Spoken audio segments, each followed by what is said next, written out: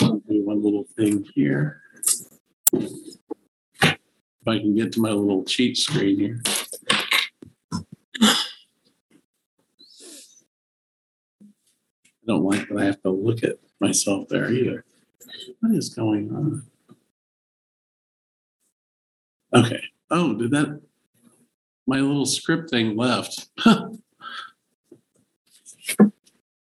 Kurt? You know where it went? I must have deleted. Hold down the Alt key and tap tab. We'll come back. Hold down Alt. Oh, there we go. Thank you. All right, cool. Scared me for a minute. It's not there. There it is. Good afternoon. I have a few housekeeping things to take care of before we start today's meeting of presentations for the Transient Guest Tax Grant Program. I want to welcome all the board members here today that are here, and then we'll have some folks on Zoom as well. And I will be admitting them here as well as Kurt behind the scenes.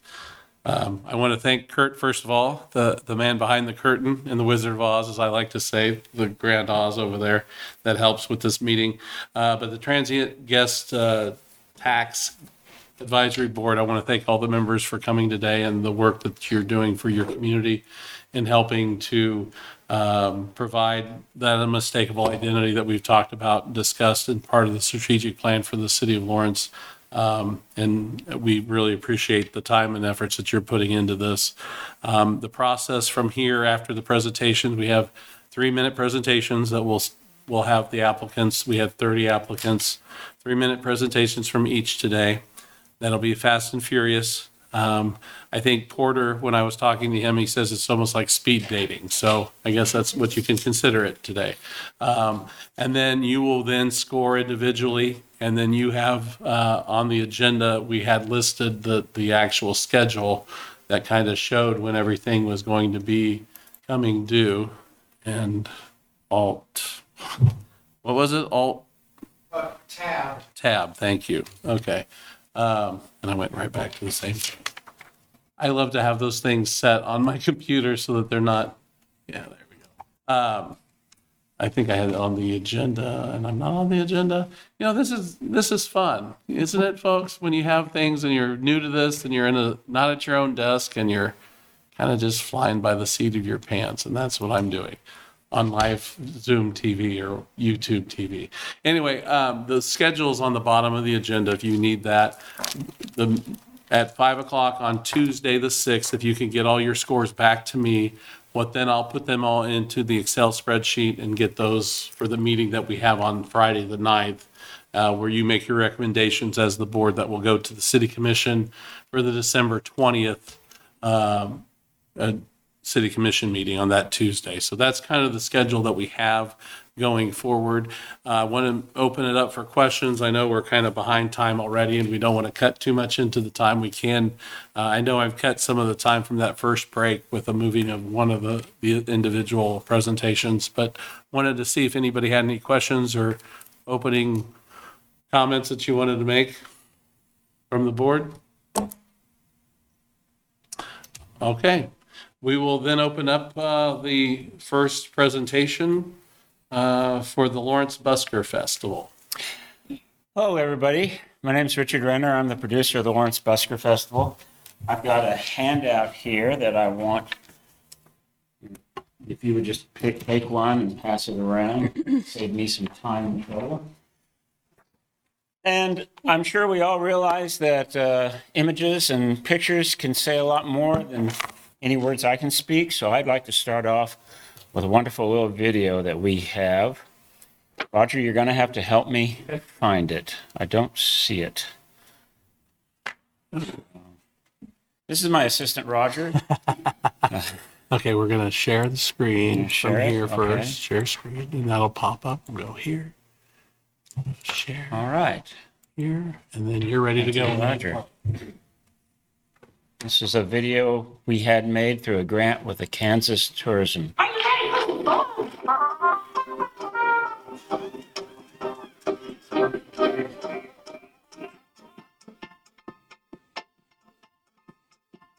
Oh,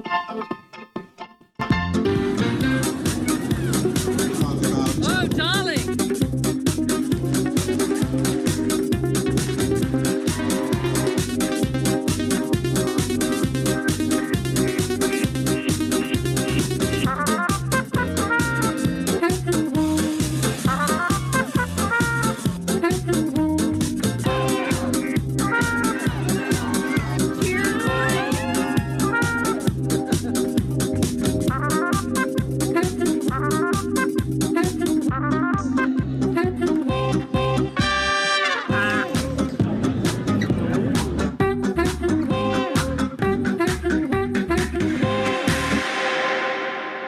Okay, I'm sure you recognize that I had a starring role in that.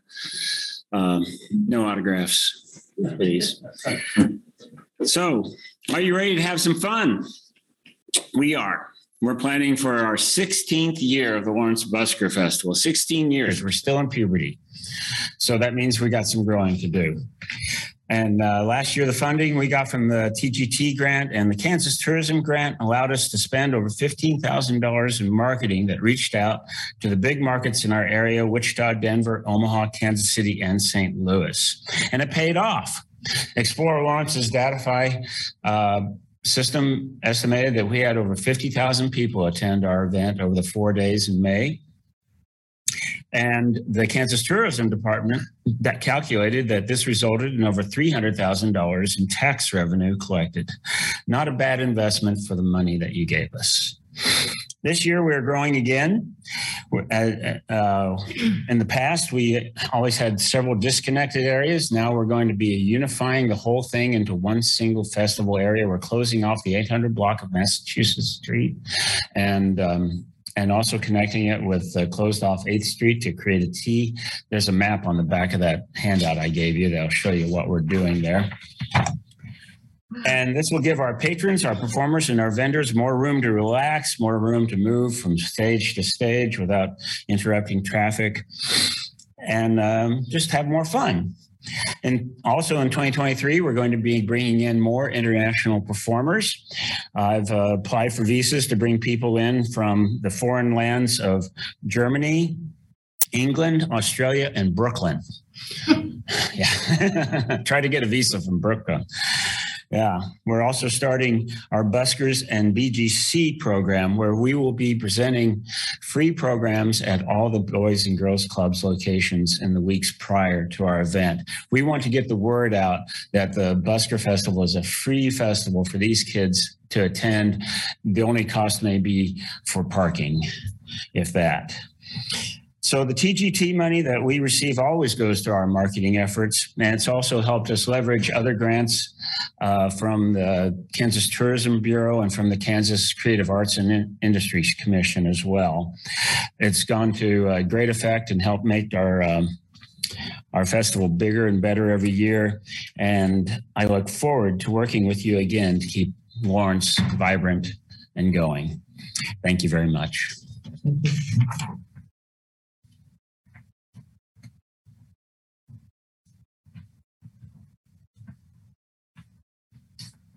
Next up is Lawrence Pride.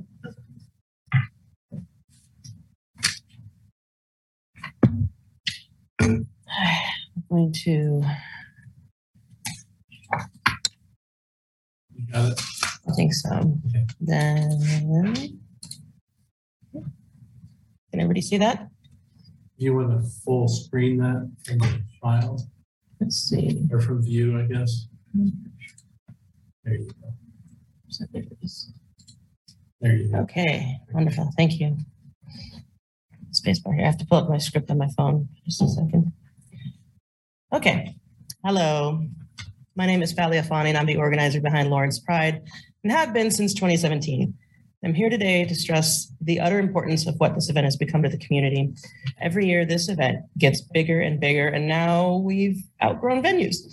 So what we have planned for 2023, and I'm going to get to that in a little bit, is taking more funding and resources than we've ever had. And let me stress that the main reason this event has been able to exist is because of the strong and generous support from the City of Lawrence and the transient guest tax.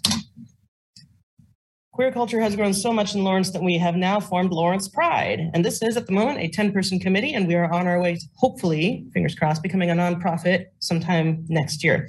The goal is not just to set up celebrations for Pride Month, but also resources throughout the year and eventually work with every aspect of the queer community. And this is a very important trend I wanted to stress that we've noticed growing every year with our Lawrence Pride events. As we've grown, this became a main attraction for visitors and families. We started maintaining a family-friendly atmosphere and called upon organizations and resources to show up at these events to support trans youth. I cannot stress enough how important this is in Lawrence as a community, so consider this. The number one killer of trans youth is suicide in America, with nearly half of trans youth having attempted suicide. So events like this could potentially save lives if they know where the resources are. Lawrence is home to an extremely active and vibrant drag scene that often gains statewide attention. In addition to weekly drag shows that have been held for nearly a decade, we now have Pride nights popping up. You may any time in the week a weekly Pride dance night, drag bingo, drag queen story time, and more. These events don't just serve the Lawrence community, they've also known to attract visitors and performers from as far as Western Kansas, Missouri, and Nebraska, and beyond. I'm told there's something special that Lawrence does with drag shows thanks to the hard work of our local drag leaders, and that is that we put trans performers in the spotlight as well as book drag kings. Lawrence has always been ahead of this trend in this way, and it's one of the reasons we attract so many visitors and attendees here. Lawrence is also full of drag royalty. Year after year, we've seen drag queens and kings snatch those crowns, and this results in more community engagement. Interacting with those title holders has become essential to promoting not only understanding in our community, but engaging with them on the ground level with events like Pride. And this is something I like to bring up every year. I brought this up last year, but Lawrence also boasts more press for our drag scene than most communities. I might be a little biased, but it seems that every time I pick up a publication promoting our city or county, there's a drag presence promoting the culture of our community. Also, I just, a few minutes before I came here, got to look at the new Explore Lawrence guide, and guess what? There's drag queens. And here's the info you've all been waiting for. 2023 Pride is going to be bigger than ever. Our committee is already planning a street party and a street parade. We've outgrown the venues, and we understand that we will be pulling in more visitors than ever in the next year. We have a lot of excitement planned, but we absolutely cannot accomplish this without support from the city. And on a personal note, I will say that as someone who immigrated to the United States under very anti-immigration sentiment, it was the drag community that really helped me feel welcome. Thank you. When is it scheduled for next year, Valley? On the first weekend of June, and the reason for this is global warming and everything gets hot. Yes. So we're trying, at the very moment this happens, and it's the first Saturday and Friday in June. And maybe even a Sunday. Ellie, can I ask, you say that you generate 1,000 room nights. Can you say a little bit more about that? I was going off of previous numbers before, but I'm still, like, it's changing every year, and COVID really skewed that for me. And so I'm looking to bring in new data from here on out.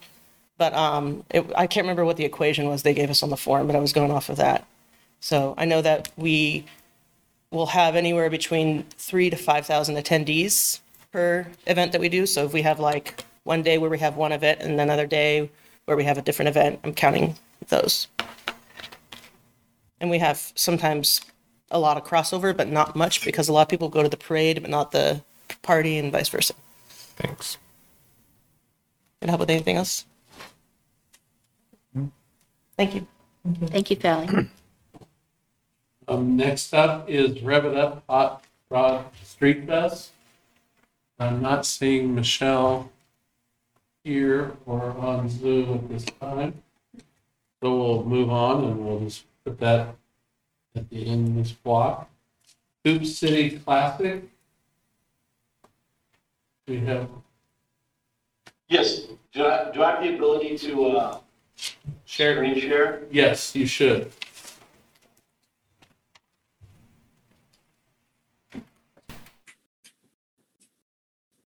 Are you, All right, here we go. I think I got it.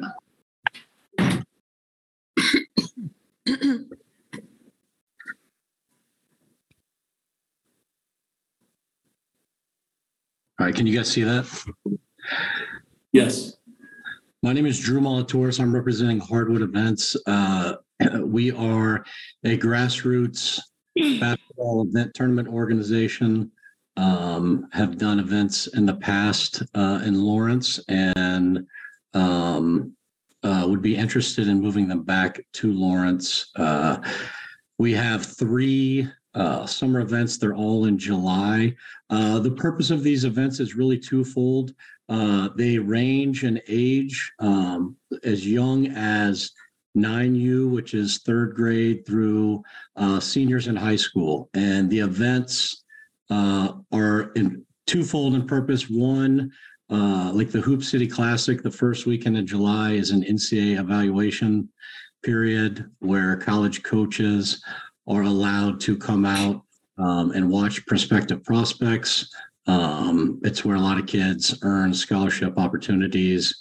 So super important for the high school age students. And then for the younger kids and families, it presents, a community. This is something that they, kids that they grow up with, live around, the camaraderie, going out traveling. I think sometimes at the younger level, the parents may enjoy it more than the kids, but these are the dates.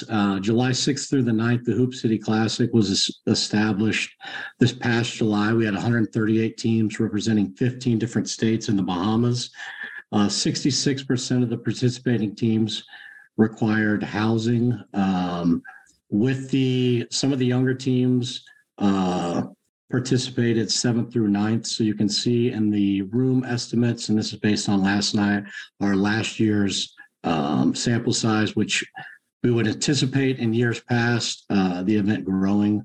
But 91 teams, an average team has 8 rooms, and that includes not only coaches, players, but parents, grandparents, siblings. For 2.5 nights, that event last year was around 1,800 rooms.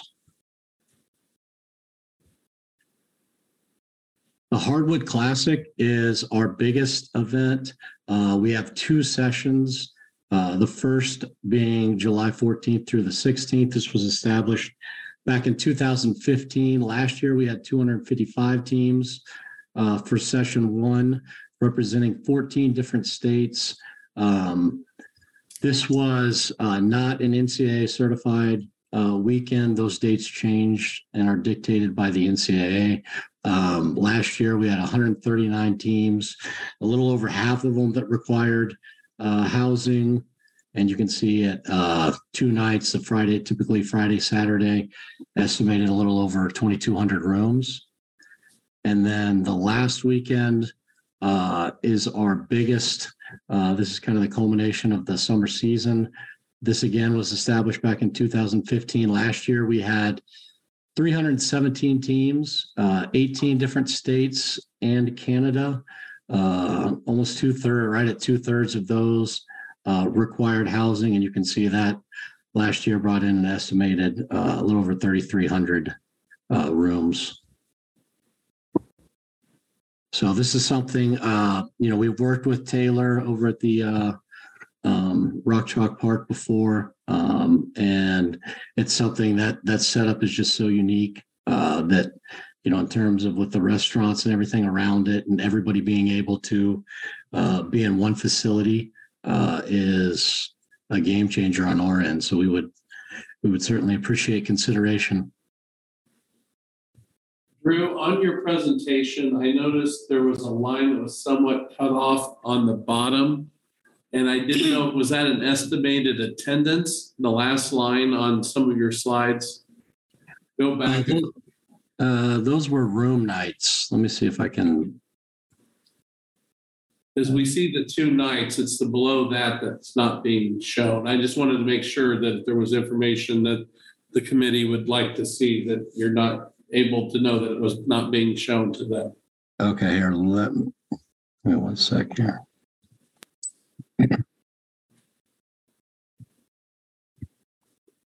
Yeah, it's cutting off right below 2 nights. So whatever that says below it, they can't read that. So if you want to just read what that says.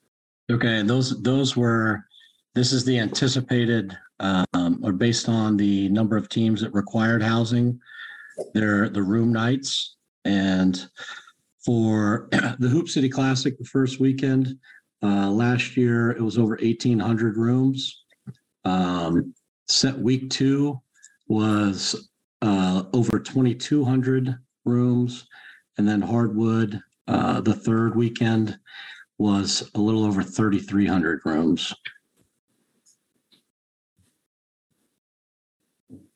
I think that's maybe some information that would be really helpful for the folks. I'll open it up for questions if anybody has any. Drew, Yes. can you? Hi. Do you have any other funding opportunities that come through for the Hardwood Classics? Yes. So in addition to, we broadcast the games. So there's revenue through live stream opportunities. We have just started to work with a sponsorship group to that help with some stuff on that end. But really, the main sources of revenue are the entry fees from the teams, and then the revenue from the gate, people attending, spectators. Great. Thank you. Drew, could you tell us a little bit about why Lawrence, why you hosted here? You've talked about Rock Chalk Park, but are there other considerations for you being here? Yes, it is in terms of, obviously, the history of the game itself. And Lawrence, basketball is something that resonates with that community in particular. And it's, the events that we have done in the past there people have had just a very good experience in terms of, everything being in close proximity in terms of, hotels, restaurants, gyms. A lot of these events are in, major, Atlanta type cities where there's no real feel to the event. Whereas in Lawrence, you'll walk downtown and you'll see teams, coming out of Chipotle, walking down Mass Street, going over, taking pictures outside the field house. It gives the event kind of a more intimate environment than the majority of these events tend to have based on, where they're held. Thank you.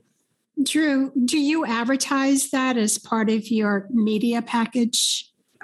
Yes. So in terms of when teams on the website and when teams express interest in the promotional material, we put in terms of, list of obviously all the conveniently located hotels, restaurants, things to do, non-athletic as well. Just in terms of, a lot of them too will come in early. They may not play till Friday, but they may, come in on Thursday. So absolutely. And obviously, if there's certain events or, places that, that's easy to add in terms of pushing traffic certain areas. Do you emphasize the historical significance of Lawrence in terms of the basketball history? Absolutely. It's something, to be honest with you, I think, especially this generation, it's, the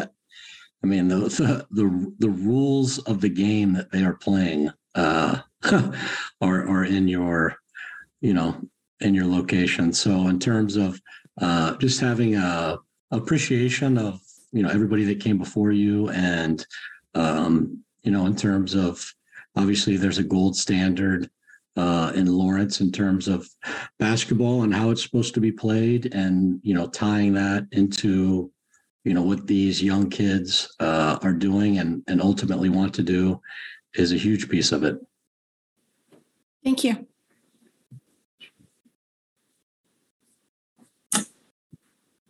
And I will note that takes the next three presentations. He kind of put it into one, and thank you, Drew, for separating those out. Our recommendation was that we want to look at each individual event separately. And for him, I know that I asked him to do that, and I appreciate that he did that.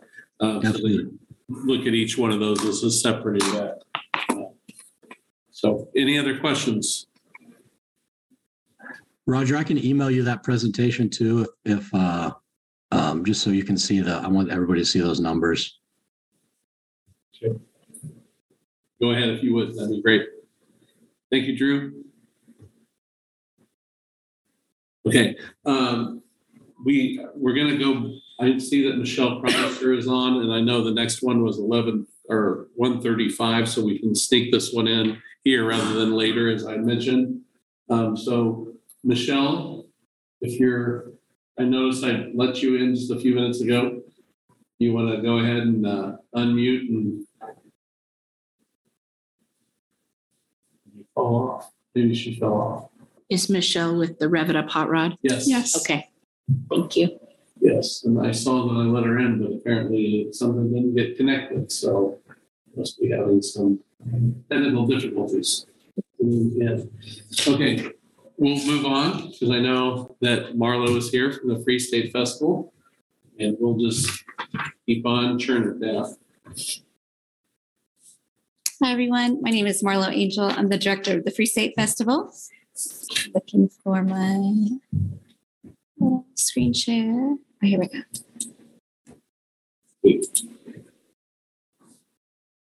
Okay, great. Free State Festival is a week-long event. It celebrates film, music, art, and ideas in Lawrence, Kansas. We've been going on for 12 years now. We're a staple of the cultural scene. People tend to plan their summer vacations around our dates. And schedule trips that coincide with our week-long events.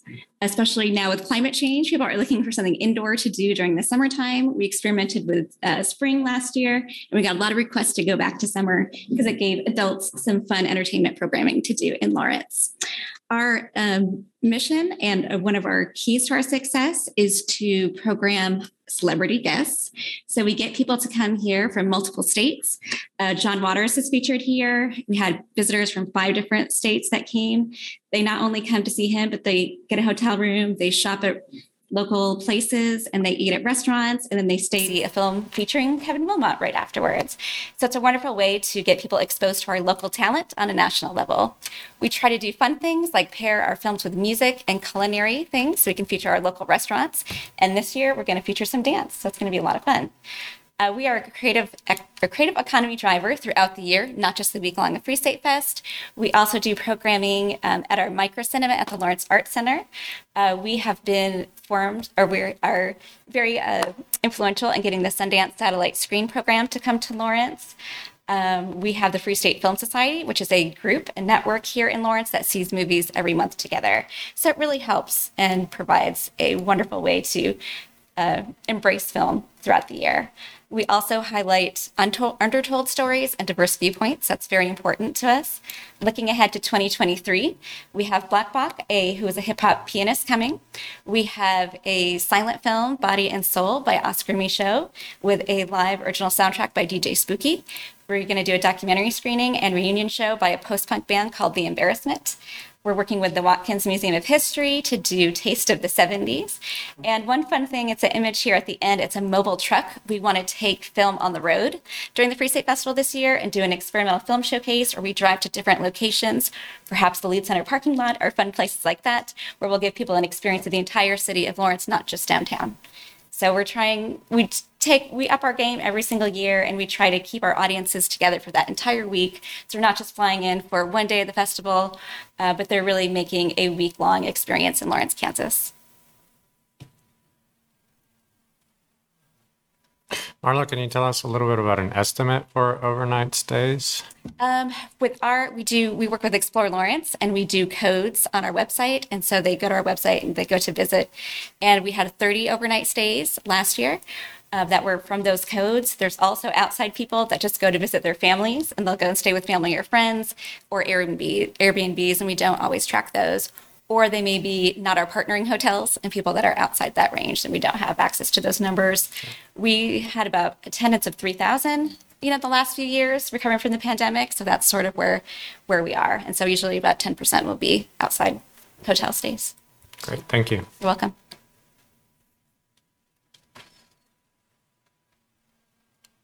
No other questions?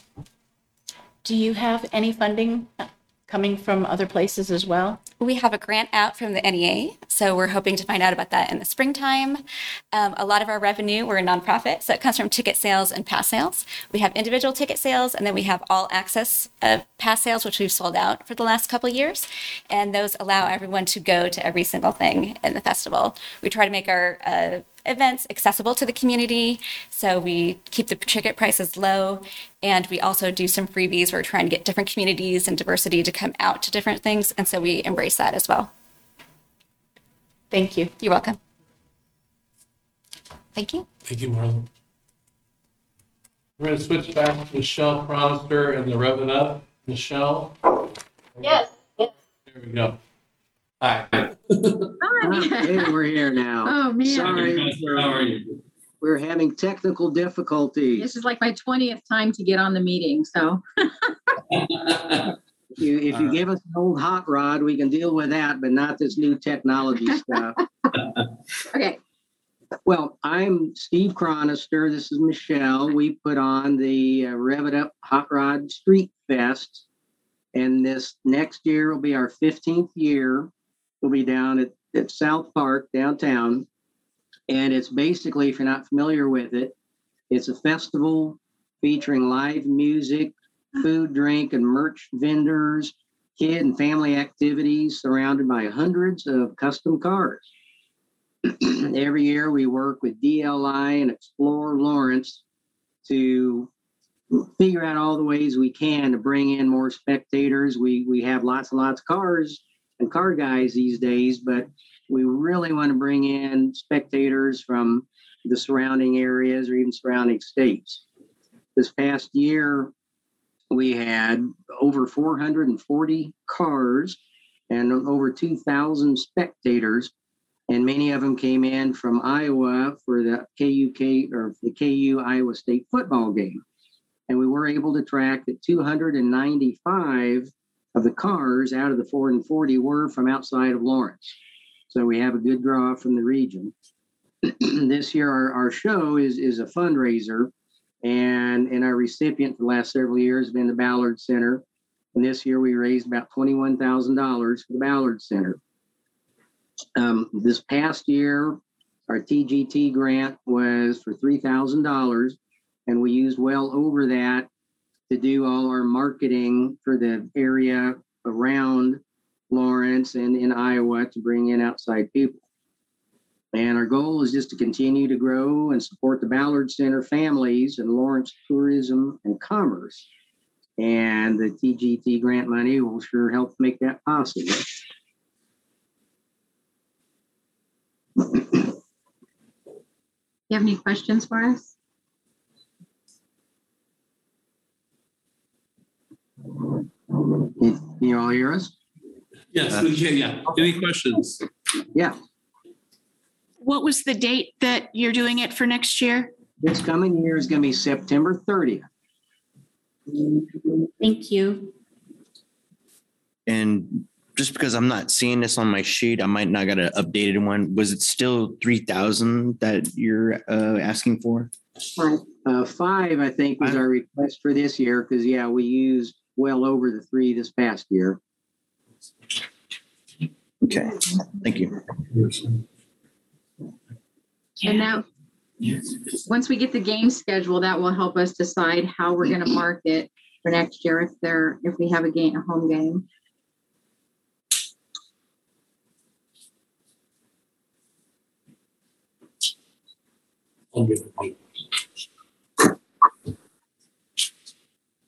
Any other questions? All right. Thank you. Thank you. Thank you all so much. All right, moving on, the KU FNSA Powwow and Indigenous Culture Festival. Put them on mute here. Yeah, okay, but I just looked up and like this goes on too. Let's see. Okay. We have the longest title And we don't have any pictures because I didn't know we could do that this year. We'll do it next year for sure. It's all right. All communication. Hi, I'm gonna talk to you at the picture watch today. My name is Milton Bighorn. I'm a grad student at KU studying sport management. I also do cheerleading over there. Top of those things, I'm the Lone Bear H. Robardo intern for the Kansas City Chiefs. So I'm kind of all over the place right now. So we're here to talk about the significance of our powwow that we have at KU. Not only is it a opportunity for everyone in the local community to see the rich culture of our tradition and heritage, it's open for the students as well. And, you know, coming from a student perspective, I got my undergrad degree here too last year, so I've been around for a few years. You know, it's just a very important aspect of our culture, and it represents who we are as peoples. And you can learn stuff, you know, through the festivals and festivities that we have with the powwow. You know, everyone could go there, including you guys. I hope to see you guys there too. You know, it's there to learn. You don't have to be native to go to a powwow. You know, it's open to everyone. That's the glory of it. You know, it's sacred to us, and we just have fun time with it. Helps us learn, educate what we don't learn in the public education system. And with that, I'll let my relative here, Anthea, talk about a little bit logistics and details. Hey, y'all. I'm Anthea Skoufis. I'm the engagement director at the Lead Center of Kansas. We are one of the partners with the FENSA Powwow and also the Indigenous Cultures Festival. It's a group of folks primarily from KU, some from Haskell, and some from the community that get together and plan this each year. And we're going to talk to you a little bit about what we have planned for this upcoming year. The festival, this upcoming festival will be our 7th annual.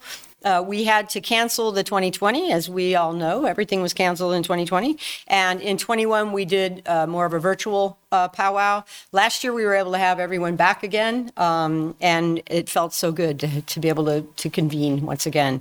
The festival has multiple educational and events and activities. All of these are free. Every event and activity we have is free for the festival. And it usually lasts 3 to 4 weeks, the festival, and it leads up to the First Nations Student Association Powwow. And this year it will take place on April 8th, 2023. Some of the activities will be included. We will have an exhibit at Cider Gallery, which we've been doing the last couple of years, tied to the Indigenous Arts Initiative, which is another kind of hook-on event. Visiting Indigenous artists is part of the Indigenous Arts Initiative, as I noted. Lectures, workshops, hopefully a film partnership with the Lawrence Arts Center. Marla and I were just talking about that earlier today. And this year, we're excited about it. It's part of the health and wellness aspect. We're going to have a 5K run the morning of the powwow on campus, and the monies that are raised from the run will go to support our Native students at KU in times of crisis or need.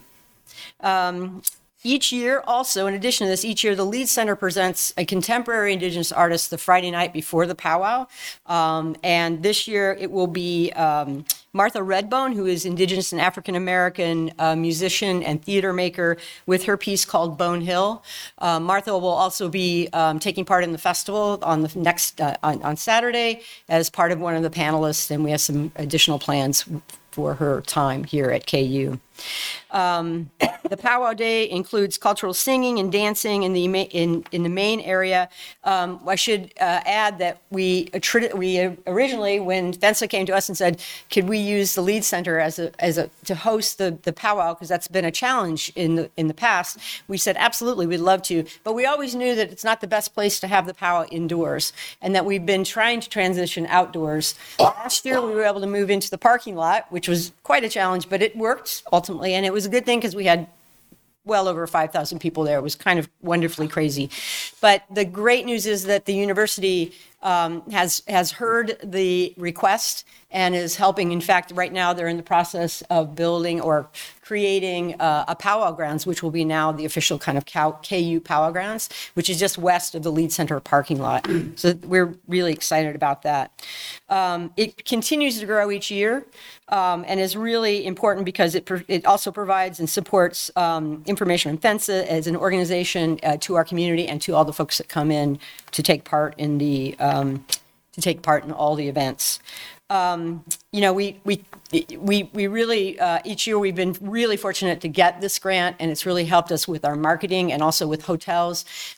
We've traditionally had to scrape together money to make this happen because there's just a lot of people who are really committed to this. The university has stepped up and is supporting it in a much larger fashion. We really appreciate that. But things like marketing, you know, this really helps with that. We don't have, you know, associated money for that.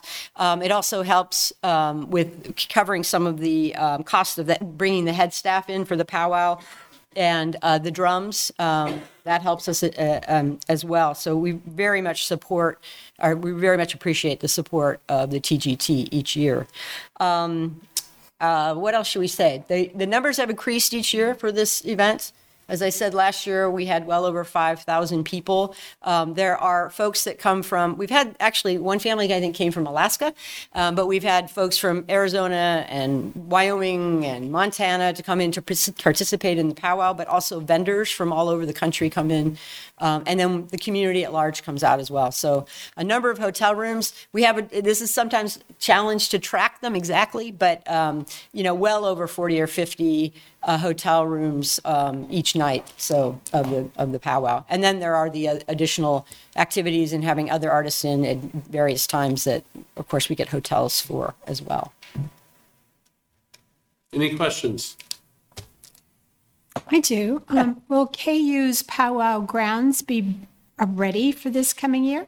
It will. That's the plan. They've Awesome. it's the beginning. They've mowed the area. They need to, I think, increase that area a little more because we want to provide some seating as well. And then it'll need to be rolled, you know, and it'll take years to really get it, I think, to a place where it's good. But it's, you know, I think it will take place on those grounds this upcoming year, which is really cool. And I think our dream is that we find a grant that will allow us to build an arbor over the entire thing, which would be just amazing. Where's the location? It's just west, you know, the field just west of the Lead Center, right in front of the Dole. Yes. That's where it is. And it's actually a beautiful setting because there's a lot of the sort of tall grass prairie that they've kind of grown there. So it's sort of surrounded by those grasses. It's really beautiful.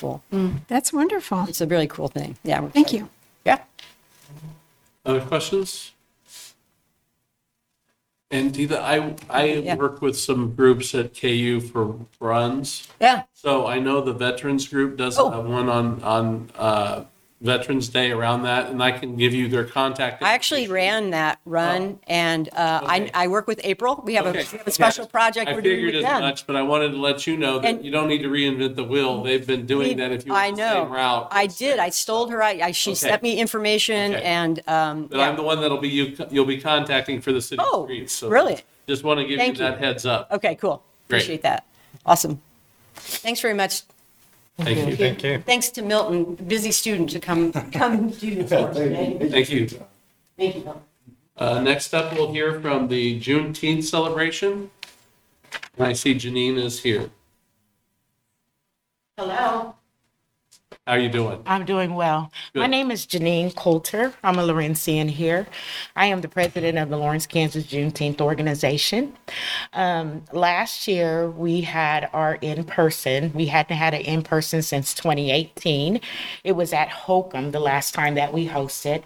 There was over 700 people there. We quickly learned that we outgrew that space, and so we moved it to downtown South Park. Who doesn't want to be downtown for the historical Massachusetts Street? Anyway, we had over 1,500 attendees. I would have to say that the highlight of the Juneteenth organization for 2022 was I really felt like we built a community. We had so many organizations join with us. It was an informational piece. Our youth, we always focus on the youth. Our essays, we've had John Lewis with Good Trouble and on voters' rights. And we had a Free State senior who's now at NYU. She designed our t-shirts for us last year. We like the music. We had the vendors there. We had a parade. It was a small parade, but it was a great start. As far as the hotels and stuff, we did have some people that came into town and stayed.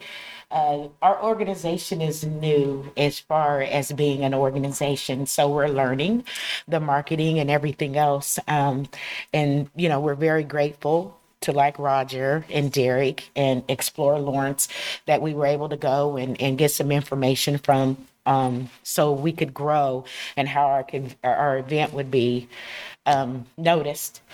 I'd have to say this year is going to be just as exciting. We have the park at Massachusetts Street again this year. We plan on bringing the music, the creativity of the activities for our youth and for families and people that want to be, join us is going to be amazing. One of our families that we're going to do our oral history on will be the Shepherd family. Kind of piggybacking, we're trying to figure out how we're going to bring in some resources on. I'm so excited, Roger, that you guys are doing a rededication at Woody Park, because that was one of our historical themes, was to work on Woody's Park this year as well, with the history that we know. Mainly what it is that Kansas is considered a free state, and a lot of people traveled here to get to Kansas, and I'm talking about slaves. And so we want to gather the family stories and share them and archive them here in our community. I see this as being a tourist attraction eventually, because there's so much history here. And so that's my big dream. And I'm not going to stop until we get it done. We started as a small group in 2003. We had the University of Kansas on board with us, the Boys and Girls Club, who still continue to be a great supporter of ours. We had Haskell that joined with us, and some of the stories we've had have just been amazing, that we've been able to archive: the Buffalo Soldiers, the Tuskegee Airmen, the Black Concerned Parents, the first Black head basketball coach, the promoters. I mean, there's just been a plethora of information, and there's still so much more to share. So that's why I'm here today, because we do need your help. We are seeking partners. There are 3 that are interested that have actually reached out to us. We do fundraise, and we do have activities to help support. Our essay winners are awarded for their essays. We're looking into a scholarship this year under Cynthia Jane Turner. I don't know if a lot of you know her and her history here in Lawrence, Kansas, but she was definitely a pioneer and a giant in helping Black and African Americans here in the city of Lawrence. So that's where I'm at. If there's any questions, please ask. But I'm very excited about this, and I think that is very much needed here in our community. Do you know of the 1,500 approximately that you had for this year? Mm-hmm. How many of those may have stayed over in hotel room night? Okay, so once we learned that when we had people and for them to say, a lot of the hotels were not familiar with that program. Okay. So the ones that we were able, unfortunately, is a small number, and it was 4. And that was the hotel, the Holiday Inn Express out there in front of the movie theater. And then I believe there's a Best Western that's over there by Rock Chalk Park. We were able to get feedback because we were telling people that. So I know there was more in numbers. We just, and we tell them, let them know why you're here. Well, and it looks like you started with 700 and then doubled it to 50. Yes. So I can only imagine as it gains notoriety, it's going to be more. Yes, absolutely. That's what we're hoping for. Yeah. Thank you. Any other questions? Thank you, Jeannie. All righty. Thank you. You guys have a great day. Next up is the Lawrence Restaurant Week, and I believe Cody is online here. Yes. Hi. Hi, Cody. I'm going to share my screen. I've got a nice little presentation that's pretty short for you. See if I can do it.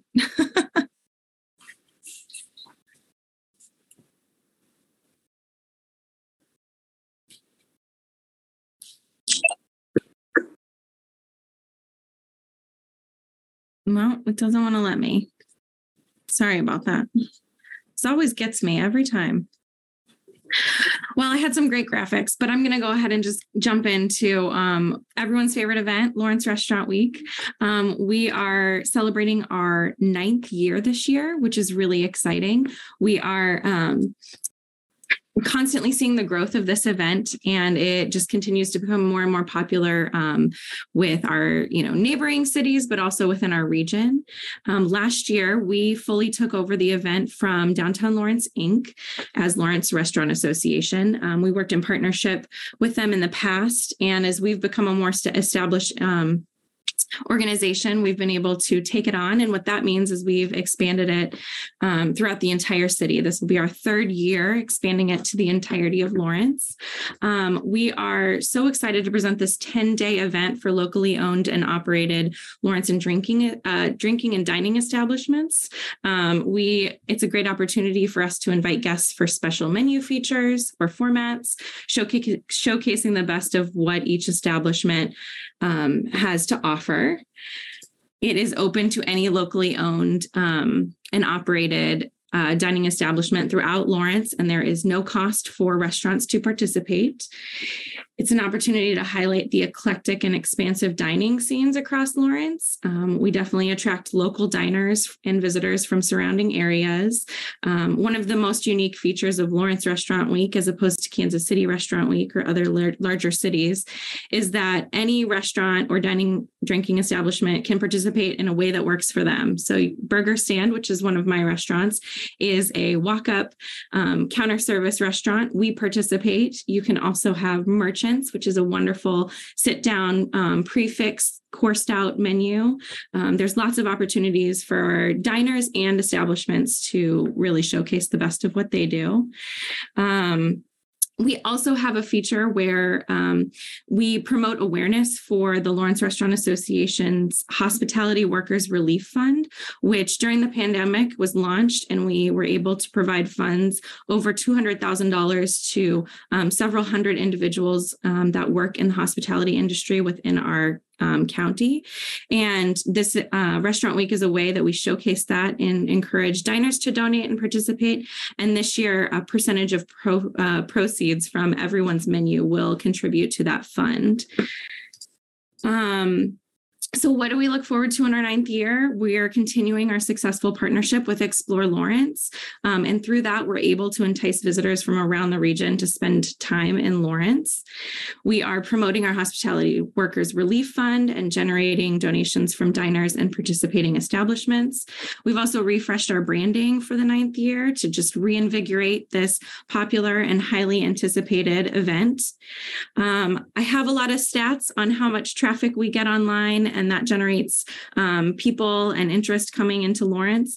But through our partnership with Explore Lawrence, we're getting accurate data on how many bed stays that is translating to.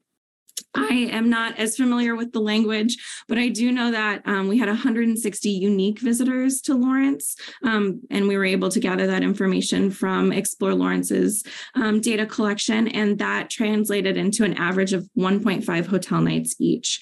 So we are seeing that through this 10-day event, we are bringing people in from Kansas City, from Topeka, but even further, Nebraska, Oklahoma, other cities in Missouri. So we know that this translates into thousands of collective diners and drinkers in Lawrence restaurants that generate bed stays, that generate sales tax dollars and liquor tax dollars into our wonderful city.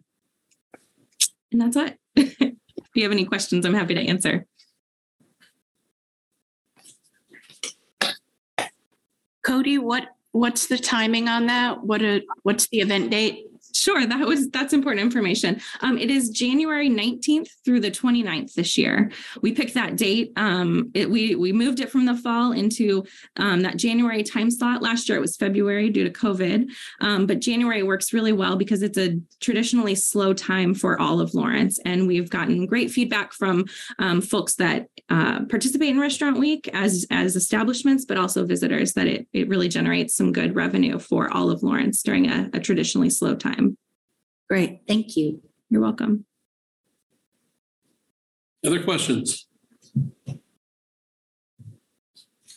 Thank you, Cody. Thank you so much. It looks like the next applicant, Linda Honeyman, is on with the Lawrence or Theater Lawrence Holiday Show Tradition.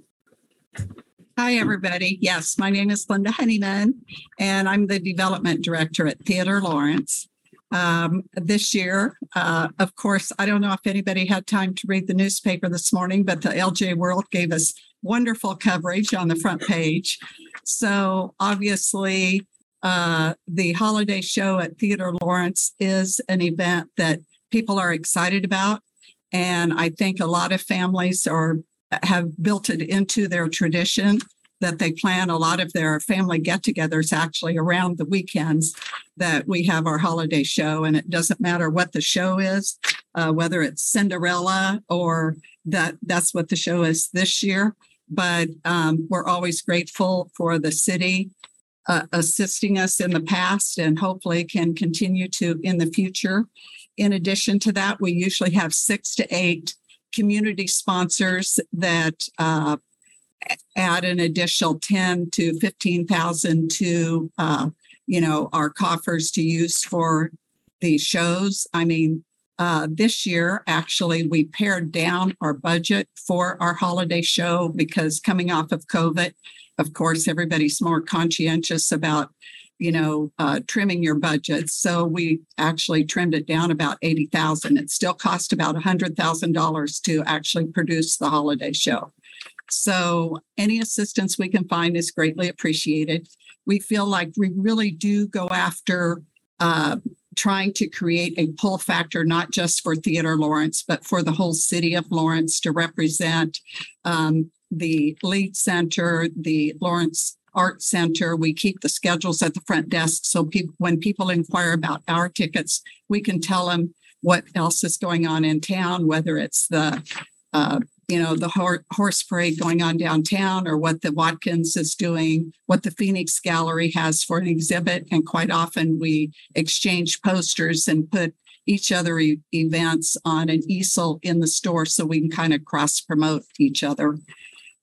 We do negotiated theater rates at the Hilton True, which is real close to us, and the Best Western, which both of them are going through transition time right now. And so we don't have direct links until they get all of their things transitioned. But you can call either one of the hotels and ask for the theater rate, and you'll get a greatly reduced rate. We did kind of analyze who stayed at the hotels last year, or at least somewhat. The people that actually stayed in the hotels actually numbered about 42. We know that they came from Arkansas, California, Colorado, Florida, Iowa, Illinois, 30 from Missouri, Nebraska, Oklahoma, Texas, 12 unknown, and the state of Washington. And then in addition to 3,800 people from Douglas County. Let's see what else breakdown. Does anybody have any other questions about the breakdown of our pull factor?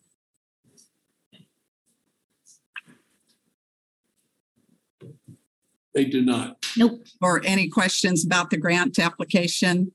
We really do try to pay attention to what we're drawing in. And the hardest part is to probably do the hotel information, because if they don't book through the direct link, we cannot track it. If they stay at other hotels, which, they may have an IHG membership or a Marriott membership. And of course, everybody loves using their points, but we do have information on discounted rates for people coming to town. Any questions?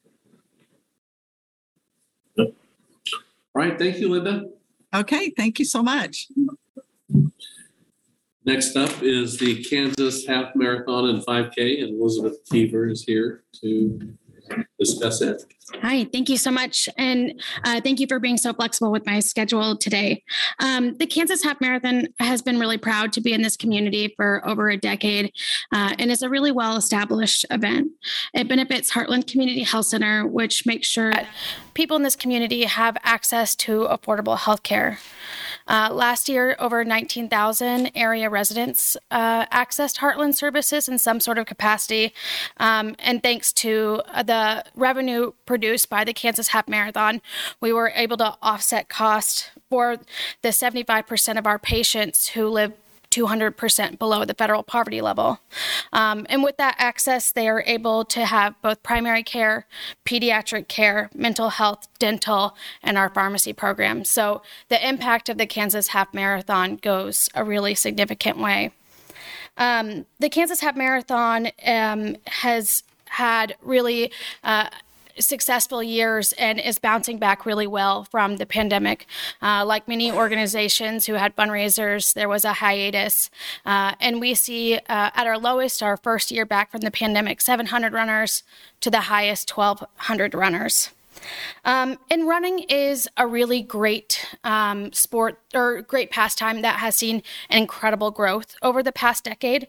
Running had a 57% growth in the past decade. And in America, over 50 million people participated in a running activity. So we know that it is exploding, the running community, and we're seeing that engagement and excitement around the Kansas Half Marathon. And that's one of the interesting things is many people have a goal to run from every state, and it's to have the designated Kansas Half makes Kansas Half Marathon the run of choice when people are trying to accomplish the Kansas state as their run.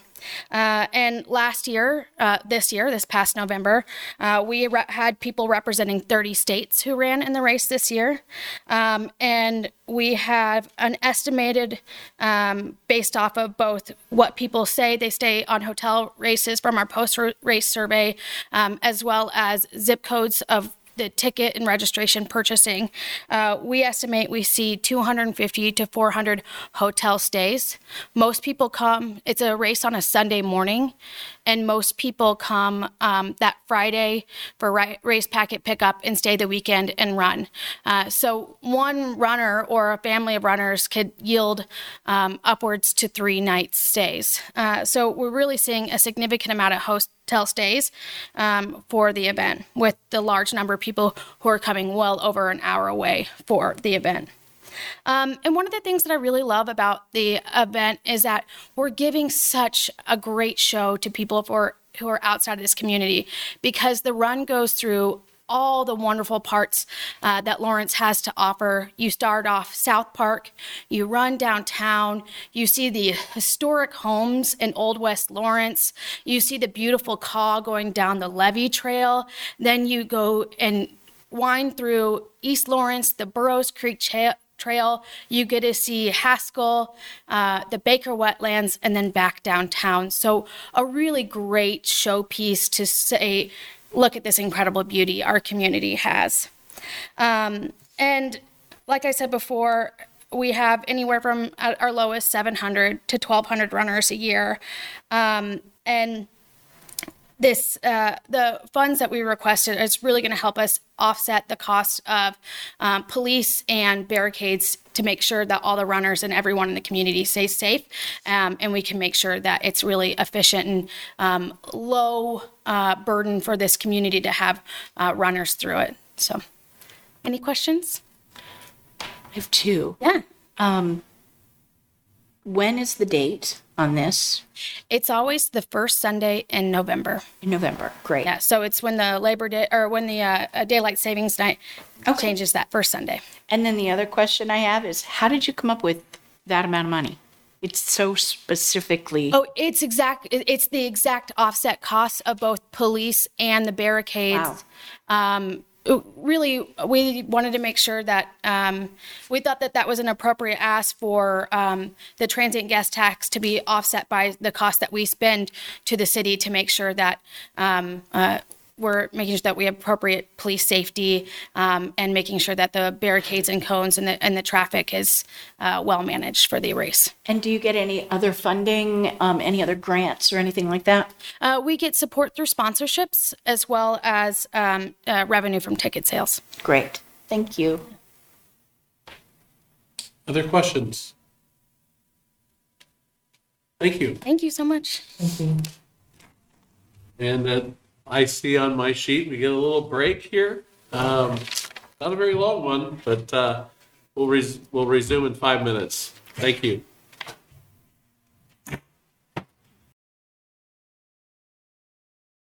Okay. Why is he up there? I need to unmute myself. Okay, we're going to continue on with our second set of interviewees or applicants, presentations for the 2023 Transient Gift Tax Grants Program. That's a mouthful. The TGT, we'll just say that. Everybody may know what that is, or may not know. That's why I always say it. And again, we're at the advisory board meeting that's hearing the presentations. And next up is the Heart of America volleyball tournaments. And Bertel. Yep. Good afternoon, everybody. I'm Bertel Wamling. I'm the director for Heart of America Volleyball. We are the governing body for club volleyball in Kansas and Missouri. And we are a pretty heavy user of the sports pavilion in Lawrence, a very heavy user. We are scheduled for 15 weekends for the between January and April in 2023. If I had submitted everything as separate events, you would have been listening to me here for 2 hours, and that would take half your calendar, so I'll just present it as one. It's a combination of single-day events, two-day events where we are spread out over multiple facilities in the Kansas City area and here, so it's very hard to separate anyway. But in those weekends, we bring typically 70, 80 teams on a Saturday here, and 50, 60 teams on a Sunday. Over the season, I took the numbers from last year when we were here for 14 weekends. We brought in almost 1,400 teams, and a very small number of that is local. About only 85 teams were local. So the majority of these teams coming driving in from all over, including surrounding states, Oklahoma, Arkansas, Iowa, and Nebraska. I made a very careful estimate about how many hotel room nights we sell, and that's easily 2,500 is a very low ball number. There's a factor that for me is very hard to actually account for. Is like Kansas City teams. We know that some of those parents will decide to, spend the night in Lawrence when they have an 8 o'clock match, but we don't know that for a fact. But we know a team from Wichita are coming here. Yes, they're going to be staying here and they're going to pick up 10 hotel room nights. So we're probably easily over 3,000 there, but I put a 2,500 number for sure in there. We bring for those events about 30,000 people to town. Some of those will be repeat customers, so they might be in multiple events, multiple weekends, but the total number is somewhere around there. If you start thinking about eating in restaurants, shopping, getting gas, whatever, I mean, the economic impact on the city of Lawrence that we bring is very significant. It's a couple million, I'm pretty sure, if you really calculate it to the teeth. So that's just my whole spiel that I have. We just bring very large business to Lawrence. I think there's only some KU events probably that total more than what we bring. So love it here. We love the facility. Taylor is fantastic to work with, and we plan to stay here, but I think the impact is significant. So that's all I want to say about it, and hope you guys will make some decisions based on that. Thank you. Thank you. Questions, somebody? Oh, I'm sorry. Absolutely. No? Okay. Thanks. Thank you. Next up is the Douglas County Special Olympics.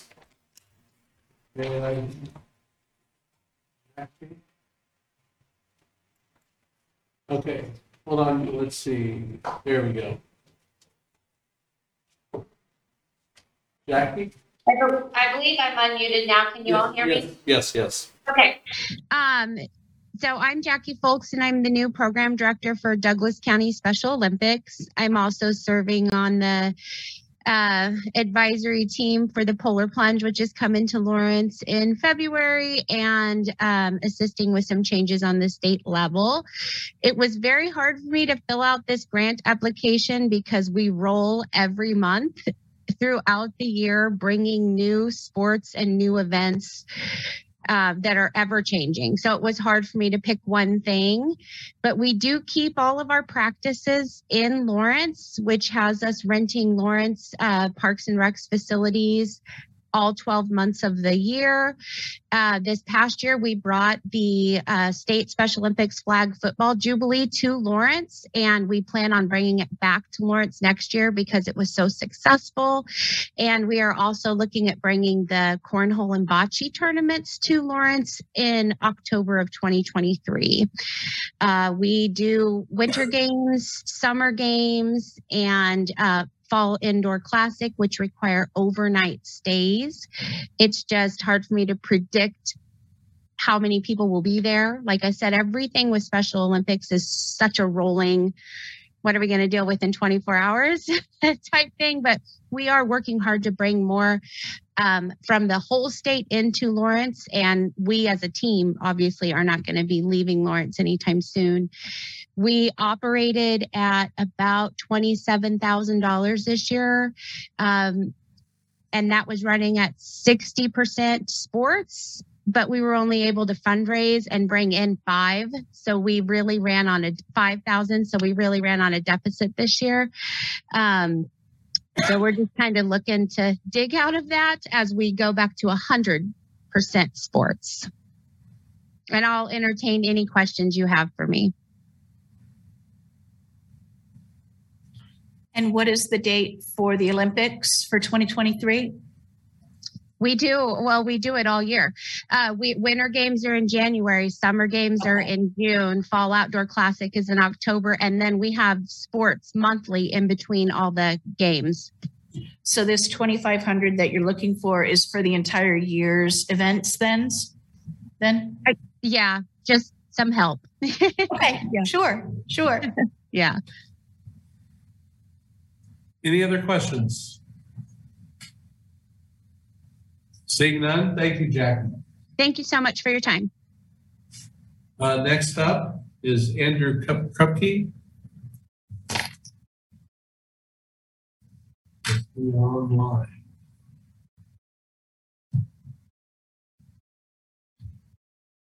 The Prep Girls Hoops Week State Slam.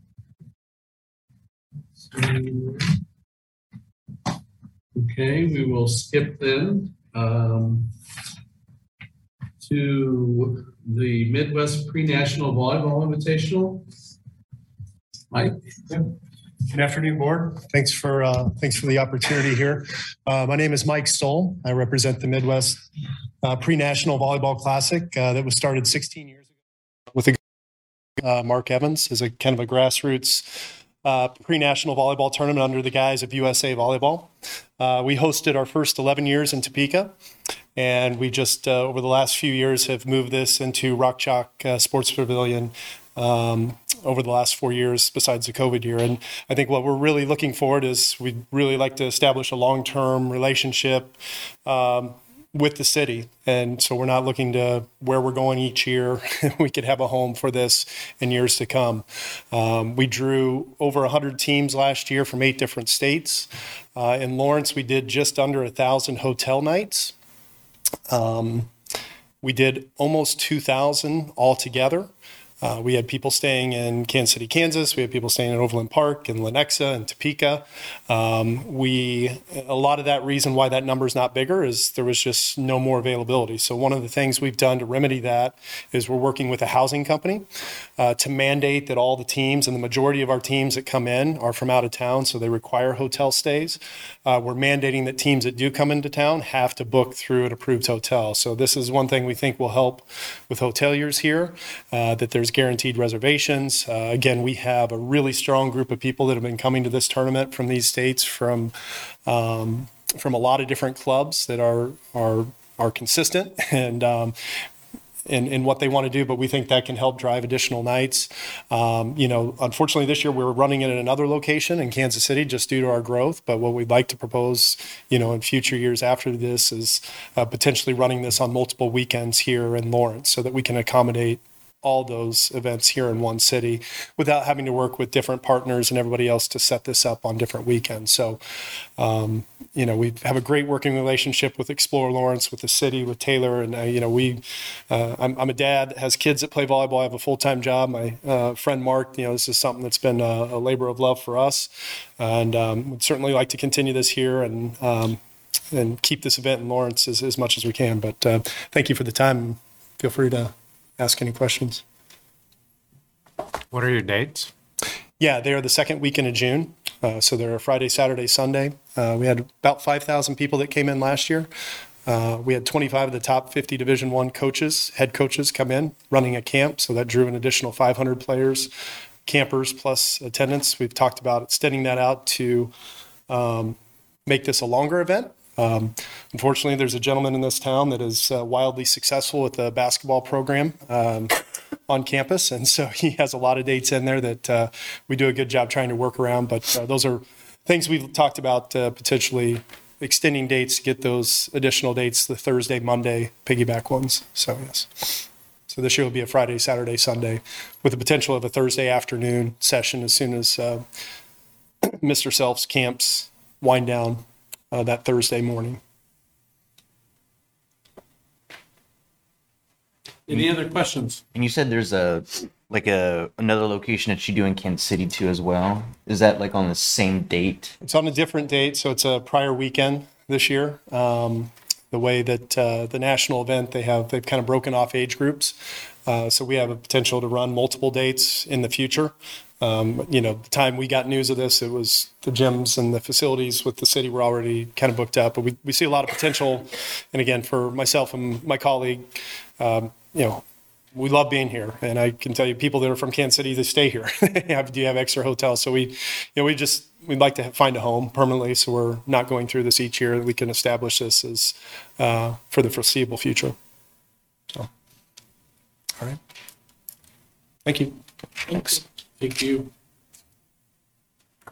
And I'm trying to do several things at once here. Want to go back to Andrew Krupke. If he is here, does not see him. Okay, so we will move on to the next event, and that's Joe's on the Belgian Waffle Ride. Yep. Can you guys hear me? We can hear you. All right, I'm going to share my screen real quick.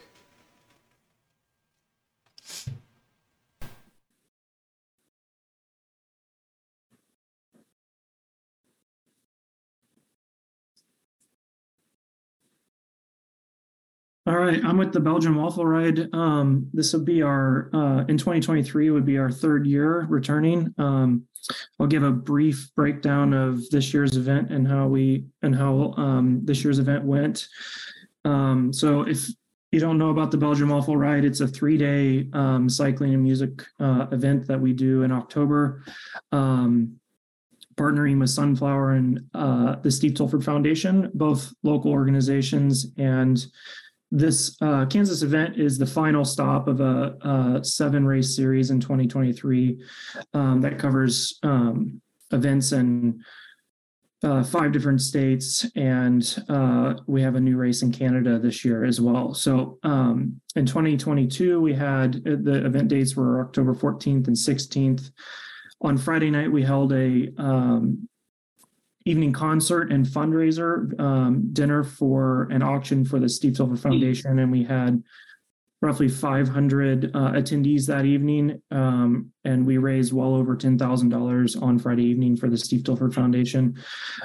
Saturday, we had an outdoor expo with vendors from both cycling industry and local vendors, and another evening concert that was open to the public, and we had approximately 500 attendees that evening as well.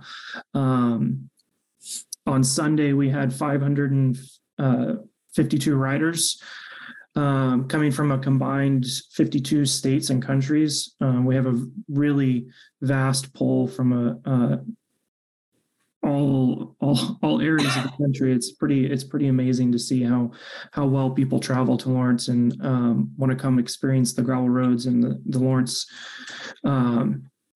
community here. Sunday was part of that.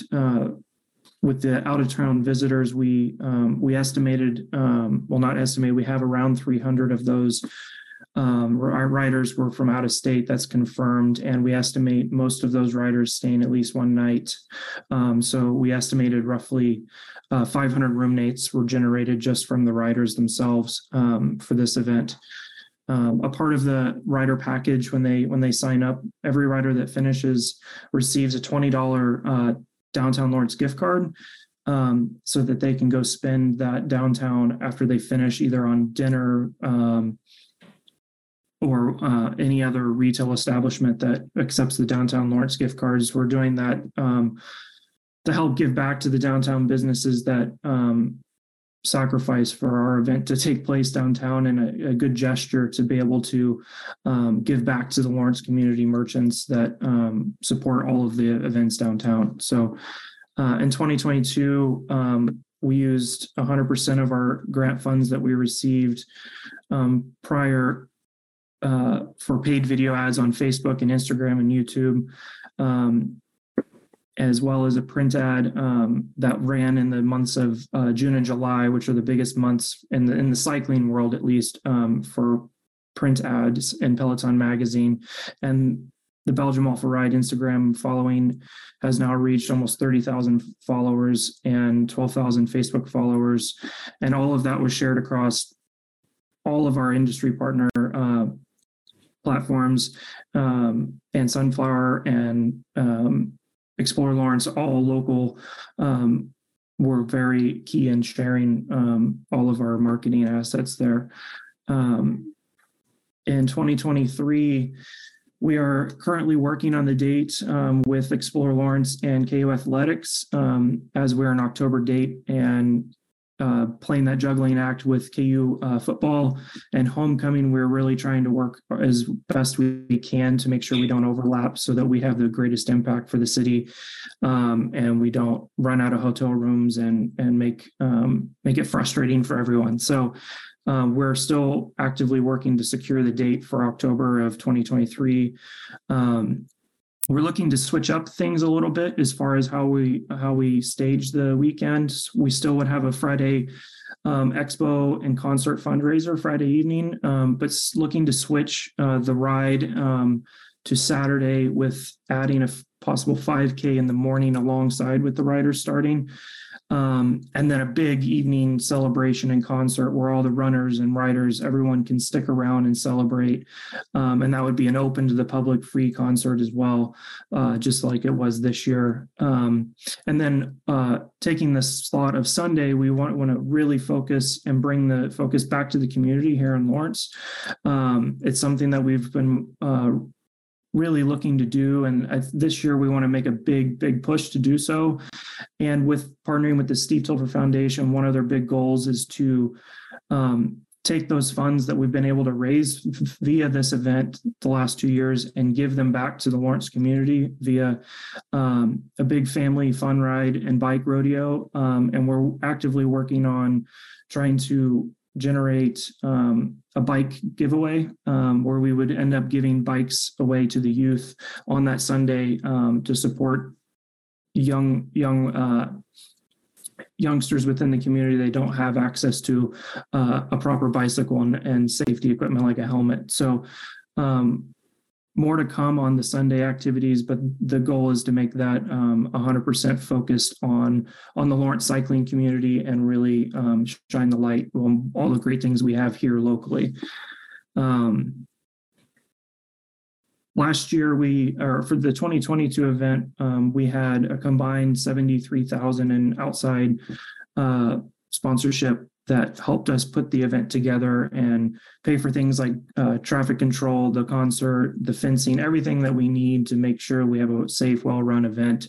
And this year, our goal is to bump that up to help pay for the extra things we want to do, like the run to $100,000 outside financial support, and the TGT grant funds would be exclusively used for marketing, and just like we did this year. And our goal would be to continue our Facebook and cycling focused advertisements, but use a large portion of the grant funds to run more local and regional focused ads, like radio, print ads, working with Explore Lawrence to really get the word out about the Sunday and the 5K on Saturday, the more community local focused things that everyone can really appreciate and get involved in our event. So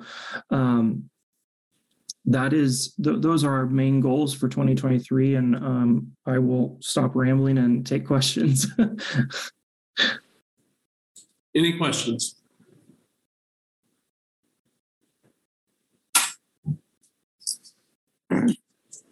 Seeing none. Thank you, Joe. Yeah, thank you. Thank you, everyone. Okay, I'll go back to the Prep Girls Hoops Week State Slam.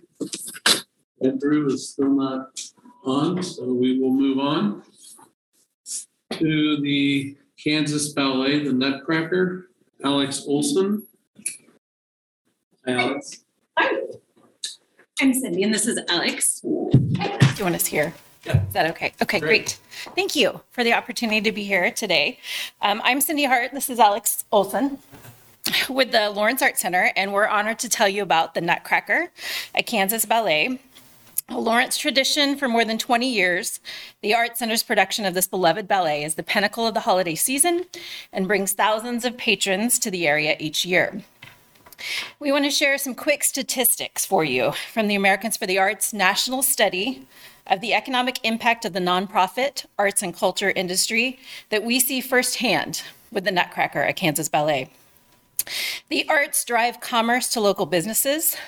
The arts, unlike most industries, leverage significant amounts of event-related spending by their audiences. In 2017, arts attendees spent $31.47 per person per event, beyond the cost of admission, on items such as meals, parking, and lodging. Vital income for local businesses.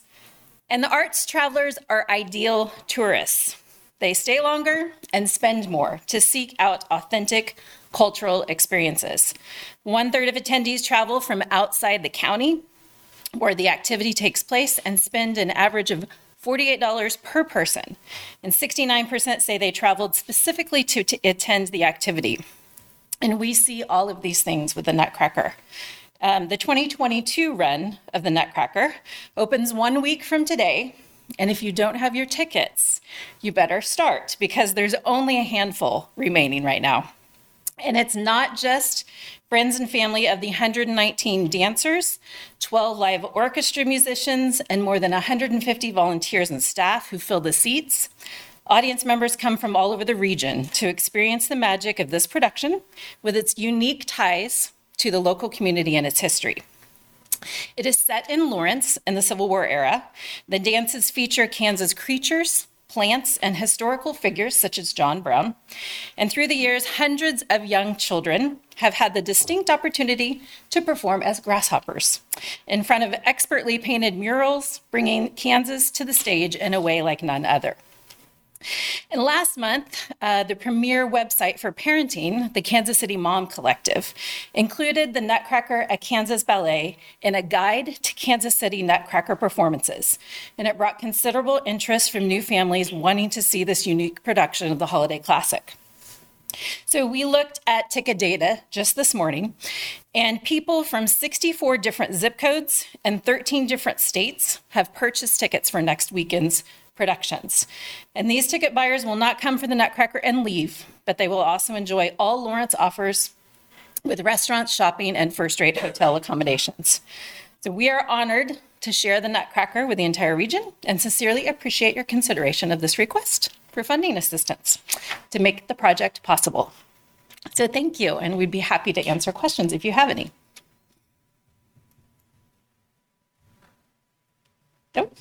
Is it a one weekend or? It is one weekend, 5 performances this year. So we're underway.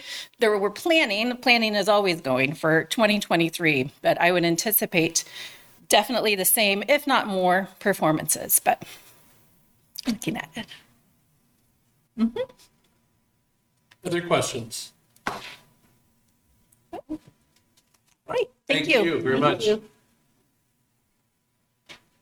We'll make the call back to the Prep Girl Hoops Wheat State Jam.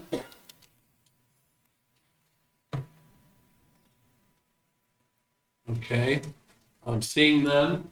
We will move on to the AAMG National Conference at KU, the Spencer Museum of Art. I know we may be over here. Great, thank you. Hi there.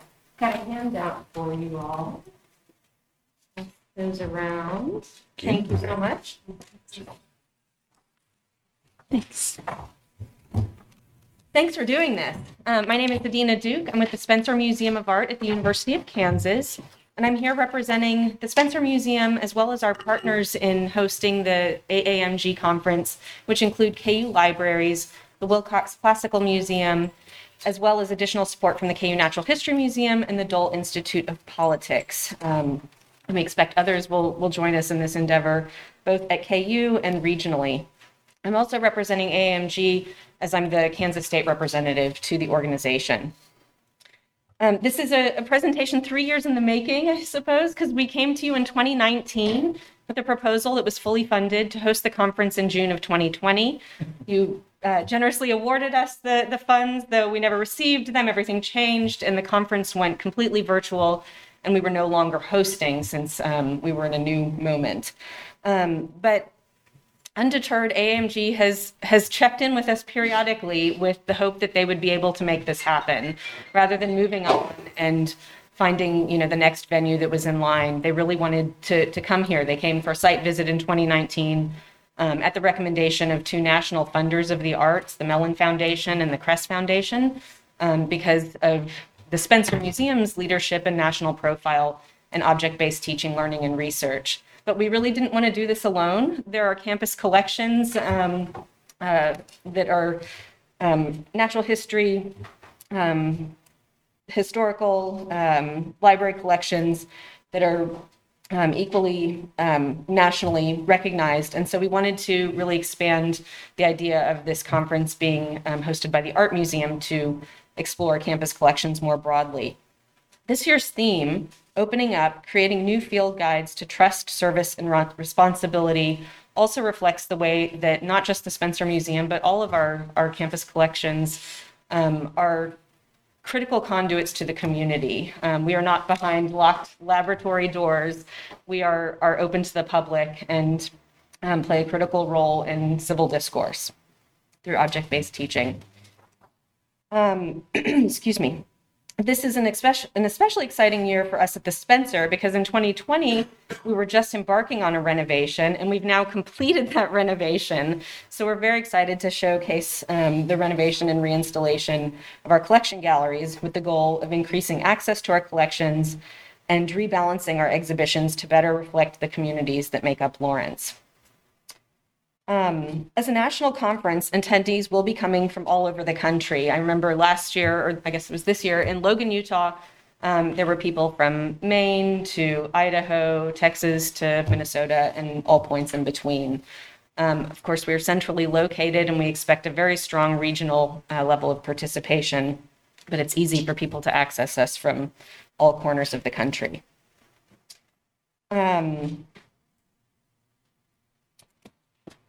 Going back to the idea of the campus museum as a conduit to the community, I don't know if you've ever attended a conference where you get to the city and you're sort of locked in this hotel space and you realize you haven't actually experienced the place that you traveled all this way to come to. So we really want to take a decentralized approach to the conference itself and not just host it in one location.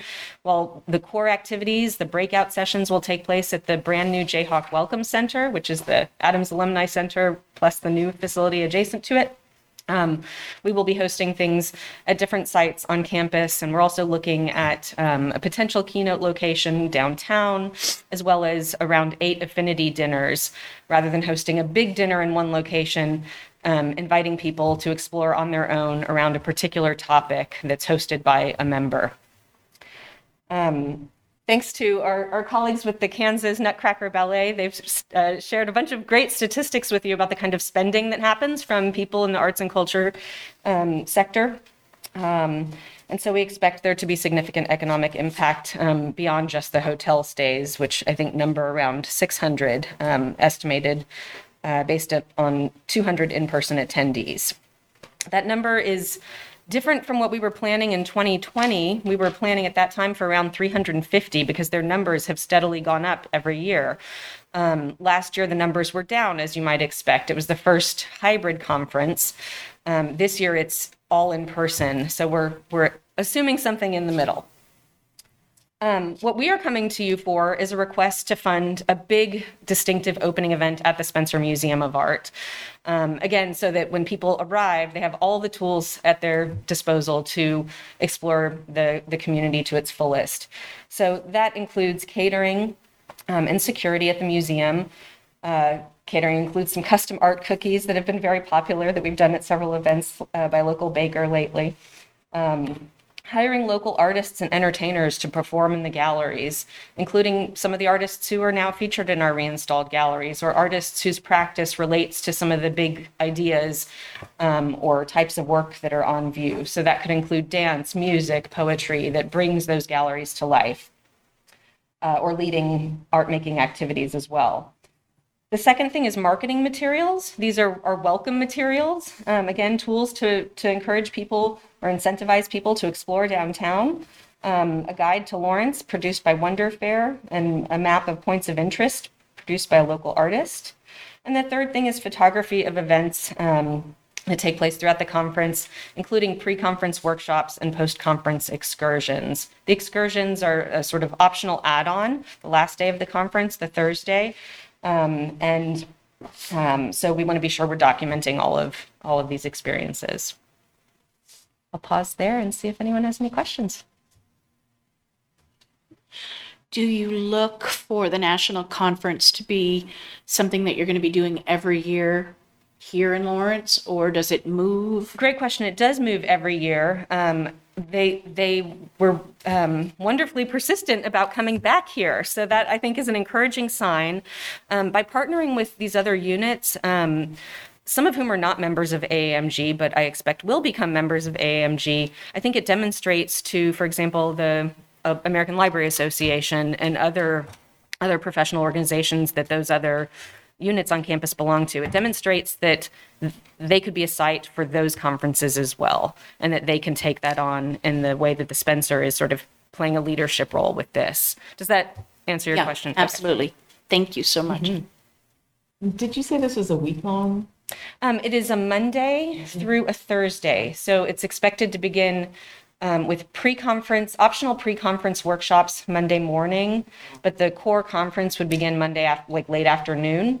The opening reception would be on a Monday, and then the 2 full days of programming on the Tuesday and Wednesday, and then the post-conference excursions on the Thursday.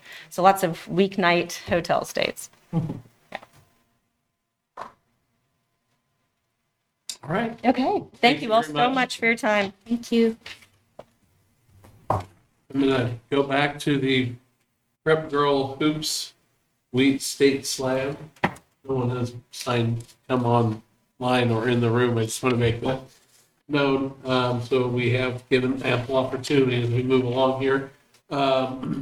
Next on the list is the National Christian Homeschool Basketball Championship.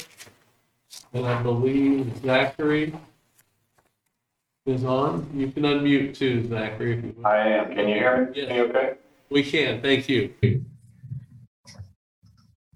My internet is starting to go crazy. So yeah, if you need to just be voiced, you can do that too to save the bandwidth. So you might want to just talk and then put that back on. Homeschool, a basketball champion. What I would do is I'd just close your picture and just do the audio. That way it'll save on your computer side. How's that? Is that a little better? Well, here, I'll go ahead and just, yeah, you're still showing up. That's why I was wondering if you want to just take the picture down. Okay. There you okay. It lost me for a second. Am I back on? Okay, yeah, you're back on. Go ahead. Okay, good. Sorry about that, guys. I am Zach. I'm with the National Christian Homeschool Basketball Championships, as well as the volleyball championships. So I'll kind of just launch everything at the same time here, if that's all right with you guys.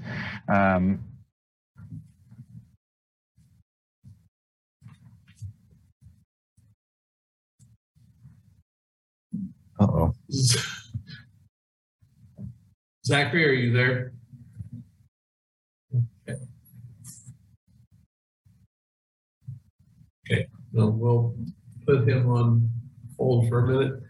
And it looks like we're at a break. All right, guys, I'm gonna, if we could give a second, I'm just gonna exit on the Zoom and I'm gonna go to my phone, just the audio. That way it's not on the internet here. Sorry about that. I'll be right back. Okay. This is where I play the Jeopardy theme music or something, you know, while we're. That's funny. It sounds like somebody knows it. I do.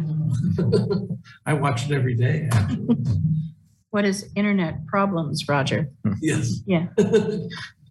Exactly. Give me just a second.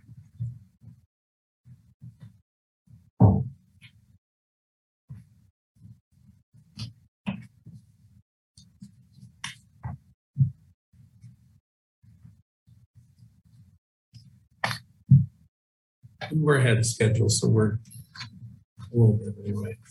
Anyway.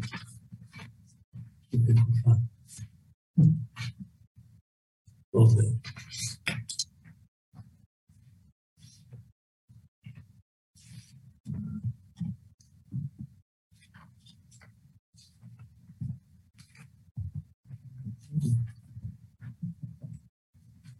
Mm-hmm.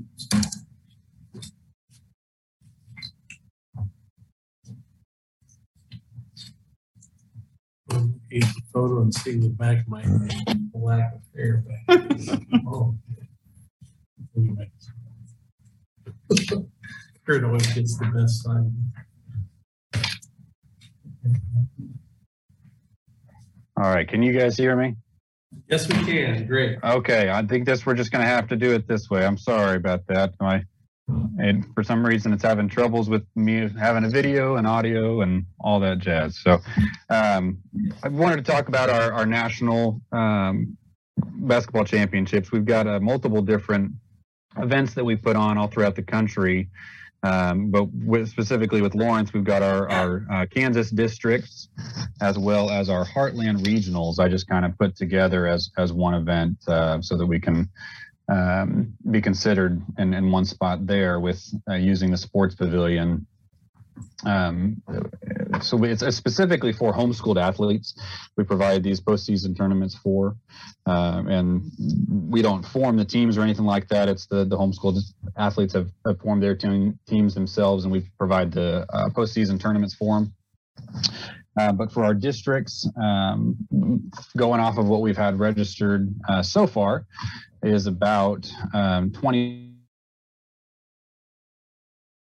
local. Can you repeat that? You cut out there, Zachary. Sorry, yeah. So the districts, we've got about 24 teams so far. We're hoping to grow that to about 30, but only 8 of which are local. So most of our events are for people who are not necessarily local to y'all's area. And with that, we've got about 250 athletes come into that one specifically, and then obviously their parents and siblings and fans will come with them. About 500 people we expect to come to the area for the districts, which is going to be February 2nd and 3rd of this upcoming year. It's a Thursday, Friday, and our regional tournament will be a Thursday, Friday as well in February 23rd and the 24th. So we're looking forward to spending a lot of time in Lawrence. These are one of about 8 districts that we run and one of 4 Heartland or regionals. This is our Heartland regional. And in that one, we've got about 80 teams signed up, only 17 of which are they're local. So you're going to have 80% of our teams are going to be traveling into Lawrence and needing some place to stay. We've kind of traveled around a little bit with this region and district, trying to find a good home.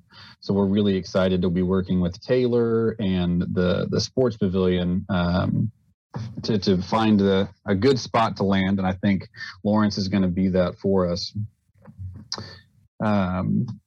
For volleyball, that side of things, we're really, really excited because we have grown to a point where we can't be in a single facility unless it is the size of the sports pavilion. We'll be able to have 16 courts there for the sports pavilion. This past year in October, we were in Kansas City. We like the centrally located, and this is a little different than the basketball because this is our national tournament.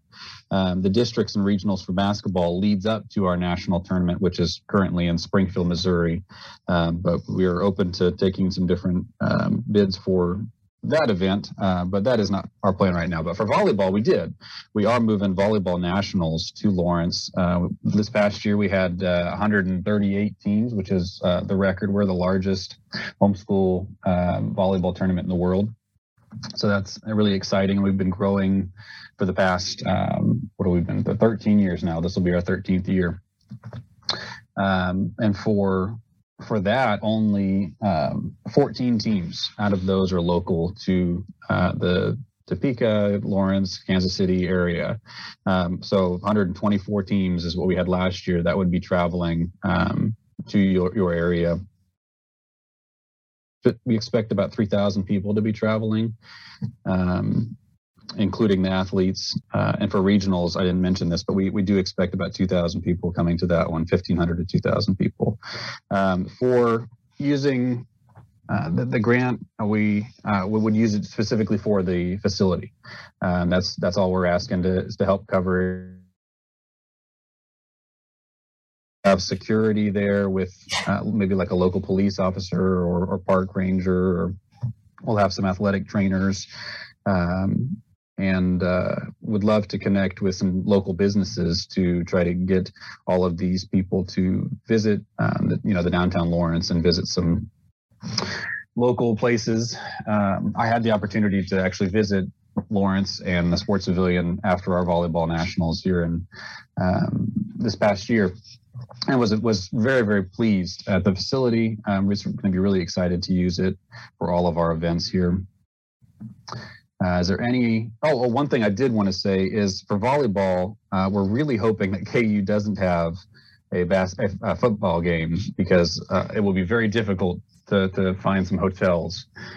So we're really hoping and striving for that one to not be on our dates, which are October 19th through the 21st this next year. So that's all I've got. Any questions you guys have, I'd be happy to answer them.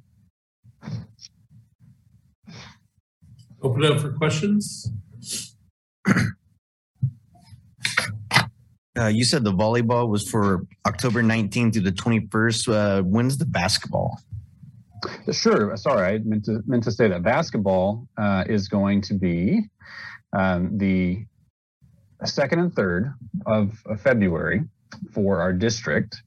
And then for regionals, which expects about 2,000 people, would be February 23rd and the 24th of February.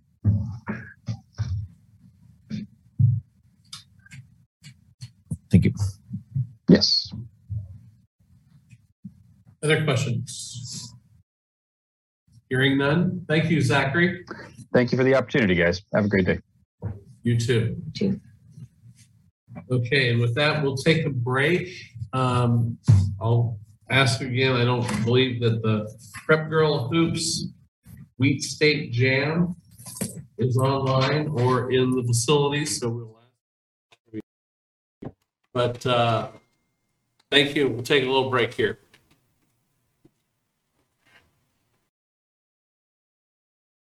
Start. Again, this is the 2023 Transient Guest Tax Grant Program presentations from applicants, along with the Transient Guest Tax Grant Program Advisory Board. So thank you all for coming again. I want to make a notice too. I know that I had sent out 2 schedules and there was a mix up in the schedule. Call it my pre-Thanksgiving stupor that I was in, trying to get done with this and get it out before the holiday. But we had duplicated the 2:00 hour, and then I resent it as soon as somebody made note to it on the Friday, I think is when I sent it out. I'm not sure. I'd have to look on my phone. We did get that corrected and sent back out to everybody. And so we're going to pick up someone from the 3:00 hour that's here and ready to go. And that, let's see,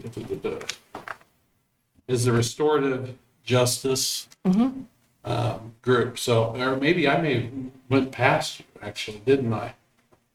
No, It's 3:40. it's 3:40 is 3:40. Okay, there we is go. the new Thank you. schedule. The Midwest Regional Conference Group. Okay, there we go. Yes. So I'll let you introduce yourself and Thank you. I'm Nancy Kelly. I'm with Building Peace. That's a new initiative here in Lawrence, Kansas for mediation and restorative justice. I also am on staff at the Topeka Center for Peace and Justice, where we do mediations with juvenile offenders and parent-adolescent mediation. And we also teach restorative practices in the high schools and any other school that will have us. Actually, for Boys and Girls, we've presented for Boys and Girls Club, and we've done training for the YWCA. So any number of places that we do training with restorative practices. So thank you for having me here today. As a former teacher, I can say there's nothing like having a schedule that you can't stick with. Restorative Kansas is a conference that we started planning in 2019 to have in 2020, and of course we couldn't do that. Our plan had been to have a conference every other year, our regional conference every other year, following the year that the national and international conference took place. This past summer, the international conference was in Chicago, and it was so successful that now that we're re-upping our planning for the 2023 regional conference, we are sure that we're going to attract a lot of more attention because of the energy that's kept going through the last conference. So our conference is called Restorative Kansas 2023, and it's going to take place June 8th and 9th. When we originally planned it, it was for one day. We were going to start it in the evening or late afternoon of the first day, Thursday, and move it into Friday so people would only spend one night overnight in Lawrence. It's really important that we do it in Lawrence because we really want to use Haskell Nations as our place. It has a big attraction for restorative practices. Because of that, we couldn't do because we have so many breakout rooms now and so many things to do, we're extending the time, and we're really working at having the time extended to Thursday, Friday, and hoping that people will come in advance and spend Wednesday night. So that's our plan right now. Restorative practices is made up of individuals and communities that are interested in restoring justice and having a restorative community sense of building communities. The planning committee, the first conference and regional conference was presented a few years ago. Actually, anything that happened before 2020, I have no idea when it was, except for my retirement in 2013. I remember that date. The planning committee, the first one was in North Newton at KIPCOR, and KIPCOR is the Kansas Institute for Peace and Conflict Resolution. Cheryl Wilson is the president of KIPCOR, and she is a nationally known restorative practice practitioner and trainer. She is part of our planning committee since she's in Newton. They did the first one, and then they are a major part of our planning committee, and our planning committee is made up of KIPCOR and the Salina Initiative for Restorative Justice Authority of Crawford County, the Topeka Center for Peace and Justice, the Center for Conflict Resolution in Kansas City, Missouri, and Building Peace here in Lawrence. So we have a wide variety of people who are interested in participating in the planning of our committee. the plans at this particular point are for, and we've already gotten Chief Justice Robert Yasi, who is the Chief Justice of the Navajo Nations, as our keynote speaker. We have several breakout sessions. They will include Indigenous peoples, social and community justice, law enforcement, judicial, schools, and a youth-led session. There will also be restorative circles and circle practice during the conference. Our spatial attraction, we hope, is to have Rick Averill, who will be participating with, actually, that's our major thing. Our major draw is to see the art in Lawrence. And we have Haskell, and we want to draw people to understand the artistic talent we have. Rick Averill does street opera. This past summer, I saw his first street opera at the Silent One. It's a climate change street opera, and it was so impressive. It's just a 20-minute show, but it has to do so much art, dancing, drums, various types of performance. And he's going to be creating an original piece for our conference. And he is talking with Mark Chitbetty, who's a professional actor. He's from Haskell, and he's a KU grad. He is working with Rick to produce this unique street opera for the conference. In that, saying that, we also want to acknowledge the Indigenous stewards that were part of this land. We have to acknowledge them as the Kansa, the Osage, the Wichita, the Kiowa Apache, the Comanche, the Pawnee, the Cheyenne, and the Arapaho, Indigenous peoples that formed this land and were stewards to this land way before we got here. And white people have taken so much from the Native Americans. One of the things that they have given us is restorative justice and an understanding of how justice can be done.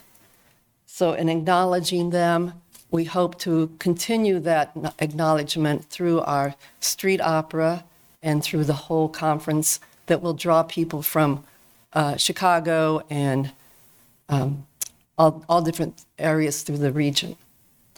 So, any questions for me? Do you have any idea on the attendee numbers that you're looking at? We're hoping about 500. We had expected in 2020 to draw maybe two or three, closer to 300. But since the conference this past summer was so successful and drew so many people, we're hoping to have that. There's some performances and people that we saw in Chicago that we'd like to bring down too. So we would have students from there. A couple of schools, several schools actually in the area, in Wichita and in Kansas City, have practices and restorative practice in their schools. So we will be including school students, and that's one of our draws for doing it in June, is we want to do it at a time between summer school and I understand that Haskell will be starting summer session about that time, so we'll have Haskell students on campus to participate. Thank you. And you're changing it from every other year to every year? It'll be every other year with the national conference in between. I see. And I hope that we are so successful that when Washburn University says we want to have it in Washburn, everybody says, no, we have to have it at Haskell. If we're going to have it in Kansas, it's going to be at Haskell. Okay. Cool. Any other questions? Thank you so much for hearing me today and for putting me a little... Oh, no, I apologize for messing up the schedule and then having to resend it out, because that just creates confusion, and I apologize for the confusion. Well, I'll get over it. Thank you. Thank you for your time. Okay, we'll go ahead and go down to the 310, and that is the Lawrence Old Fashioned Christmas Parade, and Marty Kennedy, who's on, and you can unmute, Marty. I muted you while she was speaking, so if you want to go ahead and unmute again. And I know your event's coming up, so even for this year, let's see if we can get you to unmute here.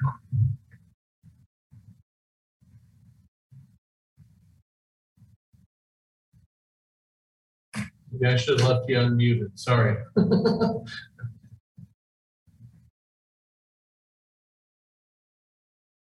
We're not getting you here, Marty.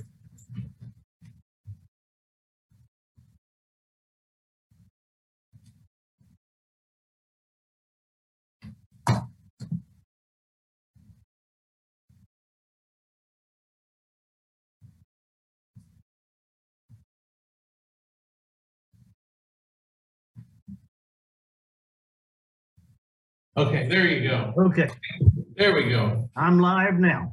Yes, you are. Okay. And I know you're getting ready for this year's parade, right? So I've been working all morning on signage and a few other things to make sure that the parade comes out very professionally and we all meet the expectations of the city of Lawrence. Right. Real quick, can I make sure you got your 3 bags of chalk for this year? You got them? The extra? I haven't been over there to check on that chalk yet, but I will do that here in a little bit, Roger. All right. Thank you. Let me know. Thank you. Good afternoon. I'm Marty Kennedy, president of the Lawrence Old Fashioned Christmas Parade. The Lawrence Old Fashioned Christmas Parade is one of the most unique parades in the nation. It takes place on the first Saturday in December, promptly at 11, with a flyover from Al Stuber and his airplanes. It has been recognized by the USA Today newspaper as one of the 10 destinations to kick off the holiday season. Estimates for spectators are 20 to 30,000. It's a 7-mile journey through East Lawrence and down Massachusetts Street and back 7 miles altogether, and family parties all the way along. And it's just great to run it through the neighborhood, and they love to have it coming through there. This is our 29th year. It began at the Eldridge Old Fashioned Christmas Parade, is now the Lawrence Old Fashioned Christmas Parade, probably for about the last 20 years. Each year, we are fortunate to receive some funding through the City of Lawrence TGT grant process. We hope we will continue to support us. The parade generates hotel stays during the off-peak tourism season and brings visitors to downtown Lawrence to shop and dine. According to the information from Explore Lawrence, the 2021 parade generated $1.8 million in economic activity from 25,000 visitors. Parade entries directly utilize approximately 100 hotel rooms, and anecdotally, other hotels sell out on parade weekend.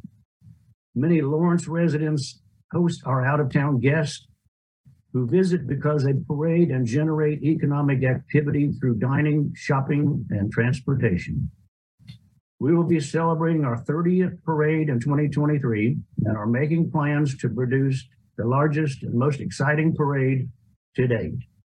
Correspondingly, we appreciate the high level of advertising and marketing spending to attract quality entries and generate excitement to attract travelers to Lawrence. On our budget, you will see that we've allotted almost $18,000 for this advertising. And while this parade is a labor of love by many people, the current economic situation means our operational costs are also increasing. We must appreciate the city's past support, and we hope that we will continue to support this much loved and well-attended event. The Douglas County Fairgrounds is ready for us to bring in roughly 50 wagons and buggies and stagecoaches and some 125 horses for the big barn out there that they have, that we get to keep the horses inside. And we've been planning hard for this one, and we hope we can plan bigger and better for number 30. Thanks for the TGT grant, all of your hard work, and we appreciate it with the funding that we could get. Any questions? Marty, do you receive any other funding, or is it simply from the TGT funds?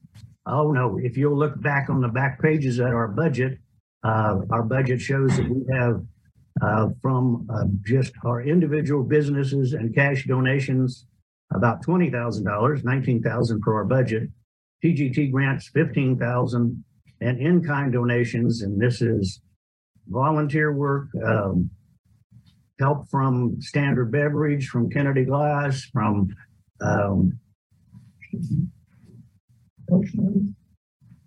Oak Leaf Catering, and all of the people that work out at the fairgrounds and help us. We borrow panels from Orchlands and also Tractor Supply, and they donate those to the parade for use that weekend, and then we return them to them and buy any damaged panels that maybe one of the horses would take care of. But yeah, we have lots of great friends of the parade that give us money each year so that we can keep this thing going. Great, thank you. Other questions? Seeing none. Thank you, Marty. I thank you all for all your work. We'll hope to get your donation. Thank you. Goodbye. All right. Next up is the Paper Planes Zine Fest. All right. I think I saw something. Yeah. This is Jamie, our mascot. Jamie's going to pass out a little zine we made just for the occasion, give you folks an idea of what we do here. Just pass those around. If anybody wants to get a photo with Jamie, they're available. Do that.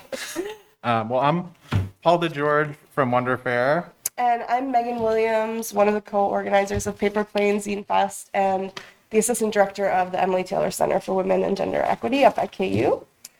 And so we first wanted to kind of start by explaining what a zine is. Do people know what a zine is? Oh, I see a nod. Do you want to define it for us? Oh, no, you go ahead.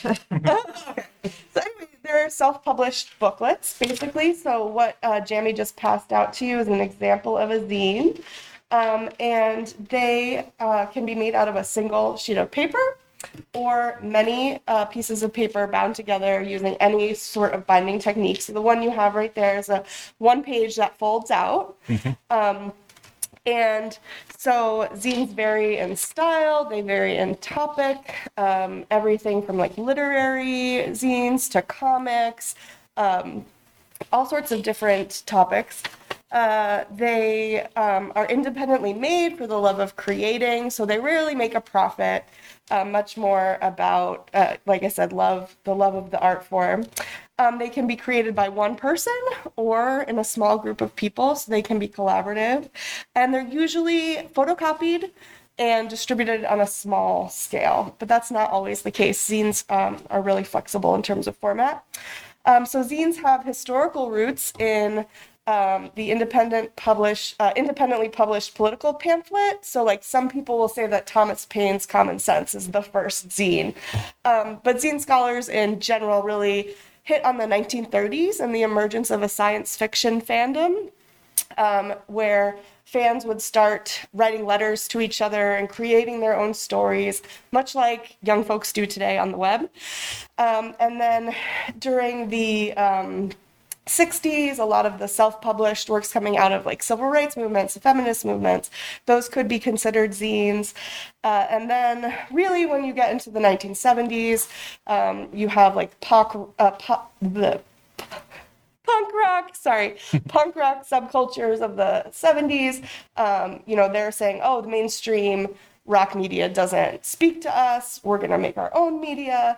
In the 80s, you have queercore, which is an alternative LGBTQ scene, using zines to, again, carve out space for themselves. And then in the 1990s, you have the Riot Girl zine movement. And then, what?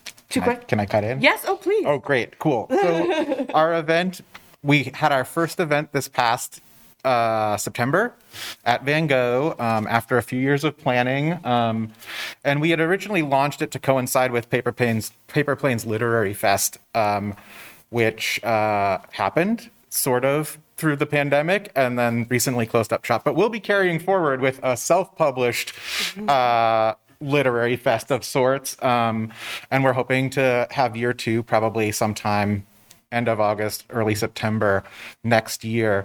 If you can picture sort of like an art fair, that's kind of what a zine fest is like, a bunch of tablers selling their own wares. And in our case, we also have some programming elements that go along with it. So we had about a half dozen programs throughout the day. Like Lawrence Public Library did a children's zine program where kids could learn how to make zines. So we collaborated with them. And a big part of what we're looking to do in our next Zine Fest is to add to that programming, sort of like separate them, one day of programming, one day with sort of like the vendor fair. And so we're looking for additional funding to help produce that second day of programming, which I think will help make it a little bit more of like an overnight attraction for people having that 2-day event. And as far as like, you know, I've been in the zine world for about 20 years myself, and through Wonder Fair we sell zines, and I see a huge value in this for like early stage artists being like having a chance to like test out what they do, see what works in like that setting of being able to sell, being able to network with other creators and engage people in that way. And there's just like I think of it as like very early stage economic development where like this is how people can like get a read on like, is this a viable career path for me? And I can't tell you like the feedback we've gotten from year one has just been crazy. Like even I know it's just like I'm one person, but like we had multiple people apply to work at Wonder Fair who were like, I was inspired by Zine Fest, you know? And so it's just like, I think it's a really great event that will, you know, have like big long-term rewards for Lawrence culturally for many years to come if we can keep this going. Thanks. Also, teens love it. Yeah. all of our volunteers were like high school students. It was amazing. So they were the ones helping us run the show. It was great. Yeah. And a lot of the like undergrads at KU as well are really interested in it. So Any questions? So are you seeking other funding? It depends how this goes, you know, like there's also the cultural arts grant, which I think is a December deadline. So depending on how this goes for us, we would be in the middle. We don't tend to need like too much money to pull this off. It's a pretty like budget event, and like, you know, we're good at what we do, if I may say so myself. Other questions? Thank you. Any photos before we go? Yeah. No, I'm just kidding. Jamie? Oh, Yeah. Not kidding. You want a selfie or I can take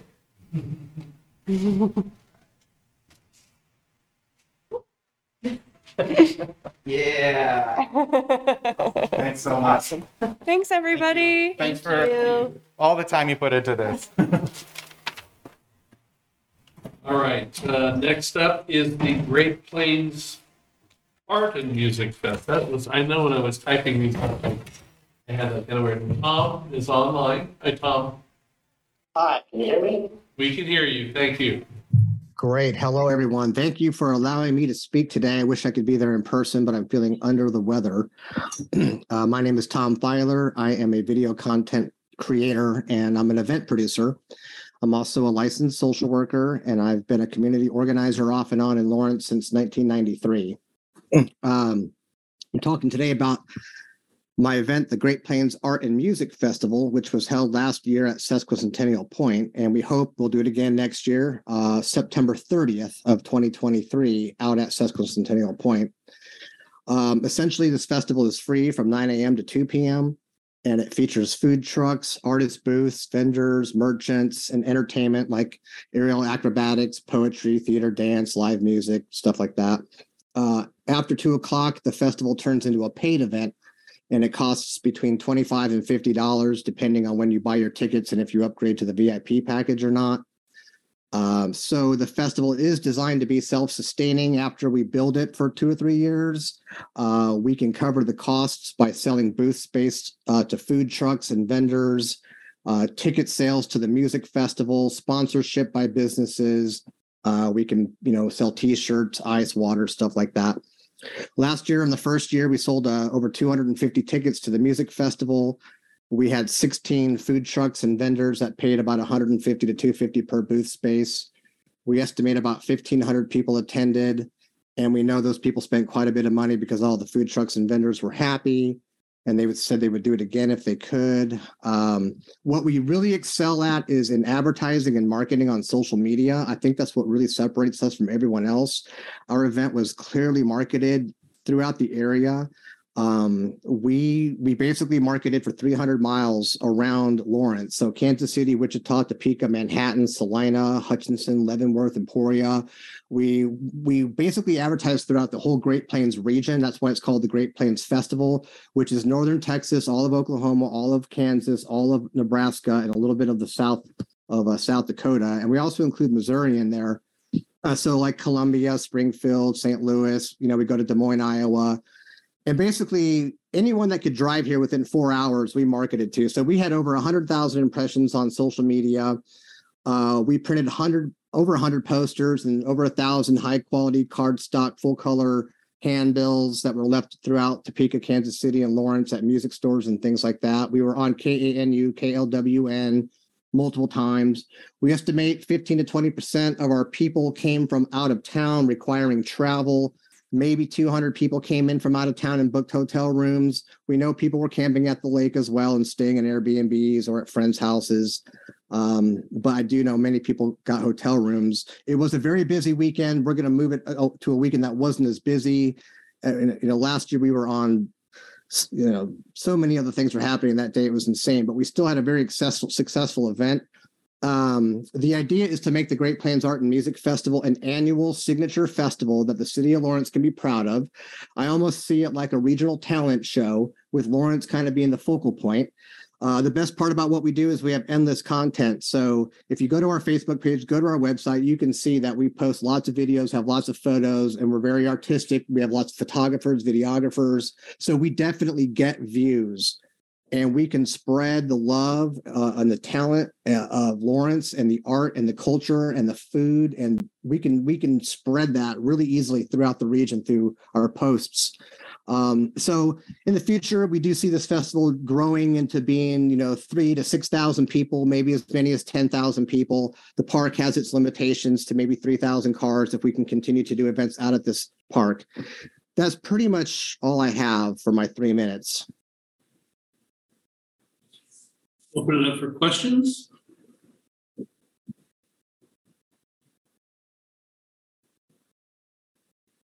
All right, seeing none, thank you, Tom. All right, thank you, guys and ladies.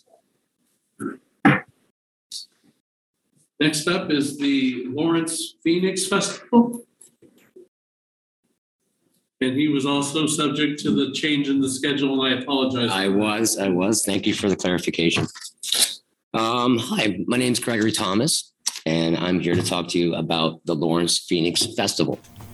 So the Phoenix, it is a symbol of survival of Quantrill's raid that our town adopted.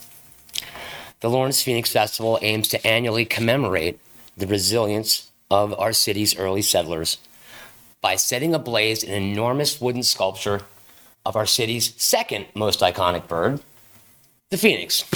Not burning Jayhawks here. The sculpture would be constructed and completed at a park well in advance of the festival date.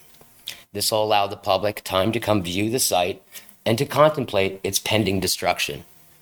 Much like the city itself, this will be reduced to ashes in a fraction of the time it took to be built. The festival acts as a unique vehicle for cultural education in this regard. The festival, of course, will showcase the creative atmosphere that Lawrence is famous for by featuring local artists, vendors, historical speakers, and presentations, and live music, of course, leading up to the grand finale, the burning of the bird. Events of this caliber will undoubtedly draw crowds from far beyond our city limits. It offers a unique cultural experience that will excite attendees of all ages. The cyclical nature of the Phoenix's existence of life, death, and rebirth lends itself very nicely to an annual event. We build it as a community, we come together and celebrate, we destroy it, and next year we come back and we build it, hopefully better. Events of this nature have been wildly successful when implemented in other communities. I myself came from a town, Phoenixville, Pennsylvania, before coming to Lawrence.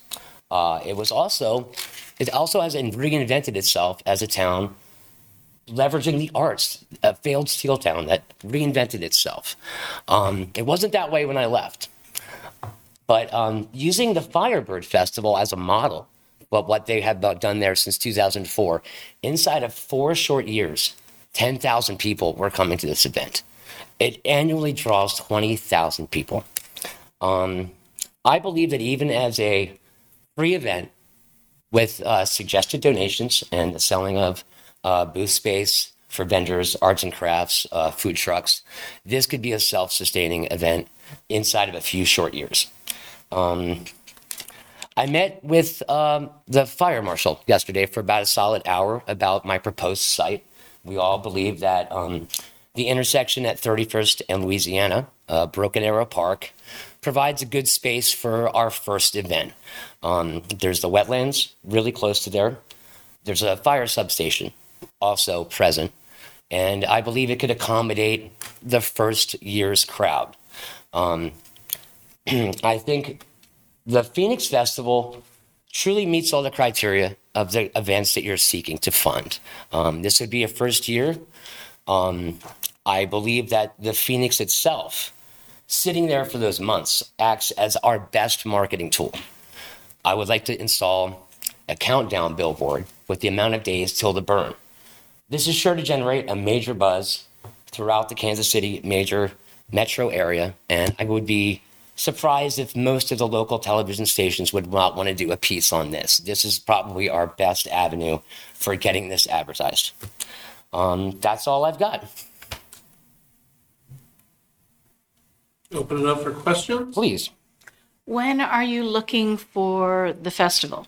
What's the date? Oh, I thought I had mentioned that. You may have. Okay, this time of year. That's what we discussed yesterday with Fire Marshal and I. We'd like to have August 21st is not an ideal date, which is the anniversary. We'd like to have, that would be the date to have the Phoenix sculpture erected. And I've been doing this kind of work, burning enormous sculptures for the past 15 years. Please visit my information I gave on the application was only a link to a Facebook community page that I just kind of put up recently. You can click a tab there to go to see all of my former work, and everything you need to know about the festival is on that site. We put that together last night. I didn't even know about this grant program until about a week ago. So we can pull together. This is what I'm great at. So here, I brought just a couple of cards in case you can pass a couple of those around, just with my site we put up last night. So yes, it's a December event, but we're open to any and all times that it would be the best time of year, and dates and locations could be worked on. The fire marshal was pretty positive about this being very viable. December is actually a good time in Lawrence. Yeah, I love the Christmas parade. It's fantastic. It's a great time of year for people already gathered here to go out and do a big giant bonfire the night before with the high school marching band playing. I mean, this is how I envision this festival going. Great. Other questions? All right. Thank you. Thank you so much for your consideration. Appreciate your waiting as well.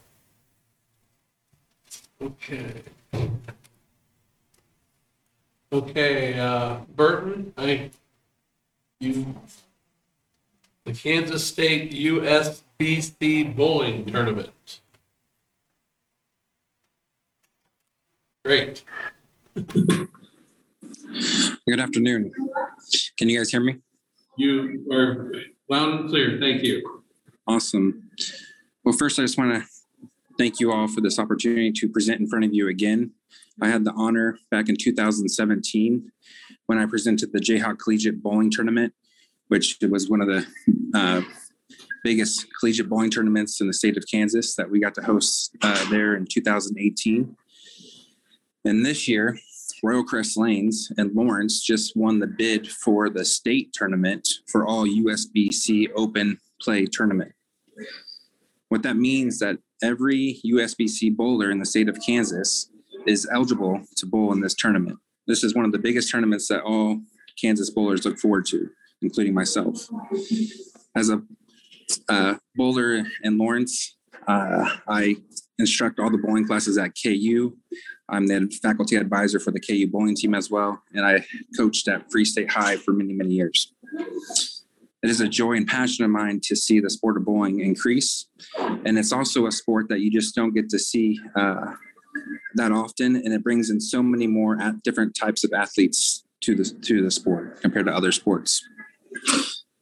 As we were looking, if you have some of the information that I sent in as I filled out the application, this is going to be a 6-weekend event. In the past, like the last couple of years, this tournament has seen 161 different 5-player teams, right? That's 5 individuals per team, 161 teams. We had 485 double teams compete. And we've had 970 individuals attempt to win the individual championship. If you're not familiar with bowling, bowling is a sport where it's a 2-day event.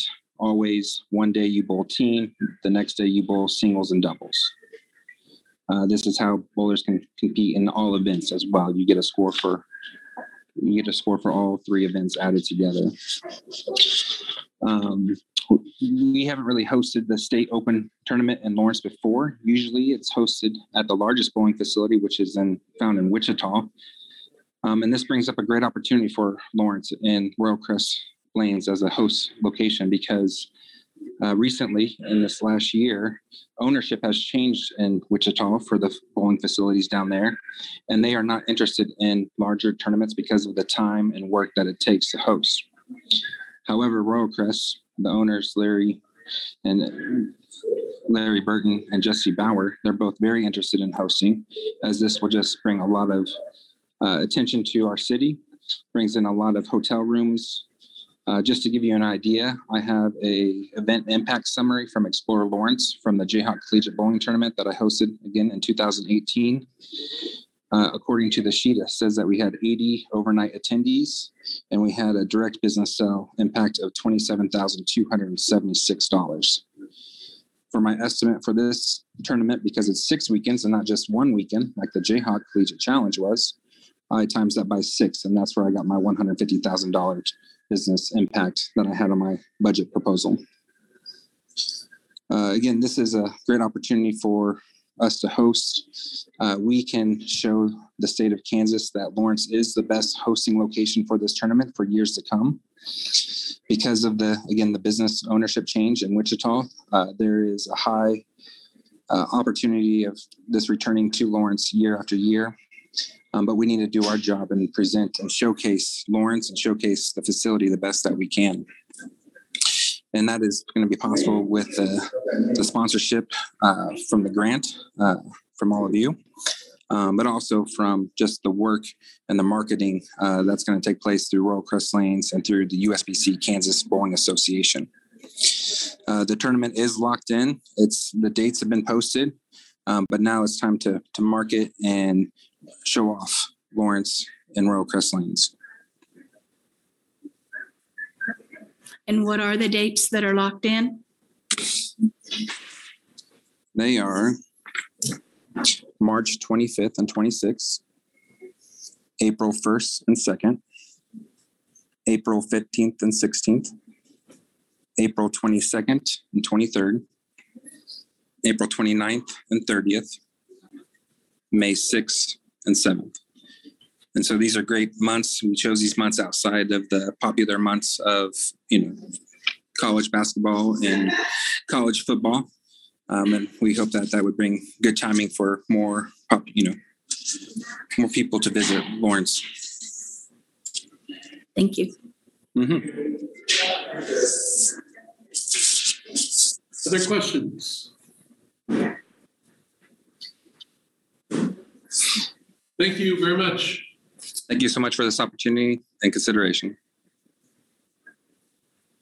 Okay, the next presentation is from the Lawrence Art Guild for Art in the Park.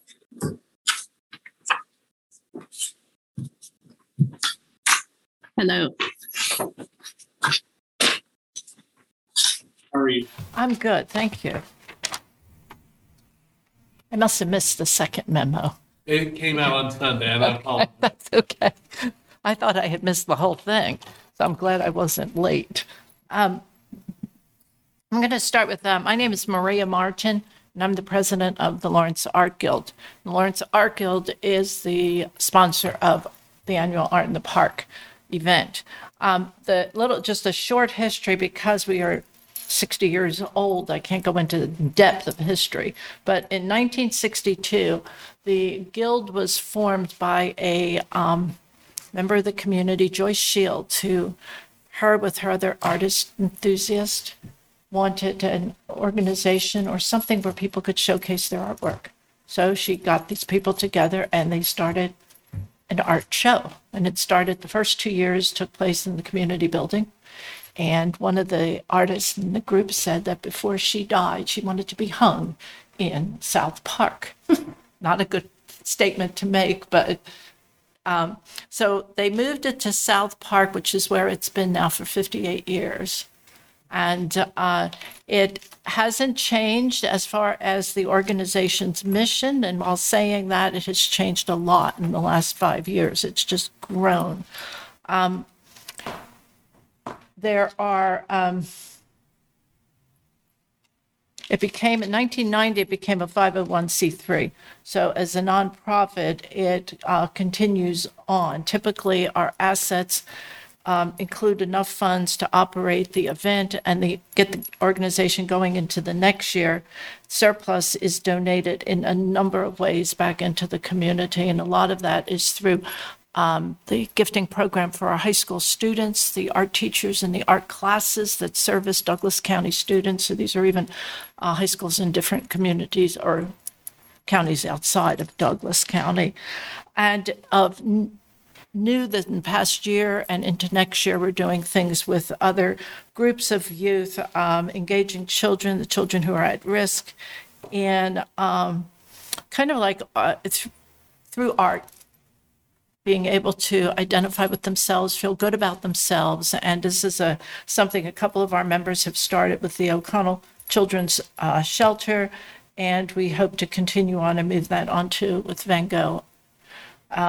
We are initiating a speaker series that deals with art and mental health, and the first one will take place in May of 2023. Excuse me. So back to Art in the Park. The Guild continues today as a volunteer organization. Financial support comes from the membership dues, the member artist, event registration fees, the sales commission that the artists get off of artwork that they sell during these events. There's a 10% commission that they give back to the Guild, and this is how we generate our funds. We have been recipients of this grant twice, and each time it's propelled us even further to do what we need to do to keep it viable. It is not going anywhere. It has sustained itself as a regular significant event in the community. It has taken the Lawrence Best of Show Award for nonprofit this year, plus I think 2 other years before. It is, but given that our funding is always needed, because we've grown from one-day event. In the past 2 years, we've had 2-day events, and this is in keeping with a lot of other art events that go on around the country. Artists go to these, they go for 2 days, and it's easier for them, but it also helps promote them and their artwork. Also does wonderful things for the communities they visit. The economic benefit by creating this as an overnight event is in the transient guest tax relies on heads on beds sort of concept, and it does this. This past year, we had about 20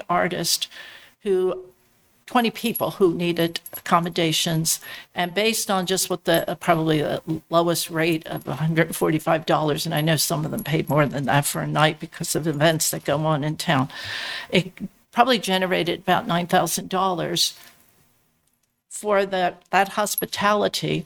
In sales tax as well, it helped do that, but it also increased and helped local businesses up and down Mass Street and in the community because of all these people who were in town.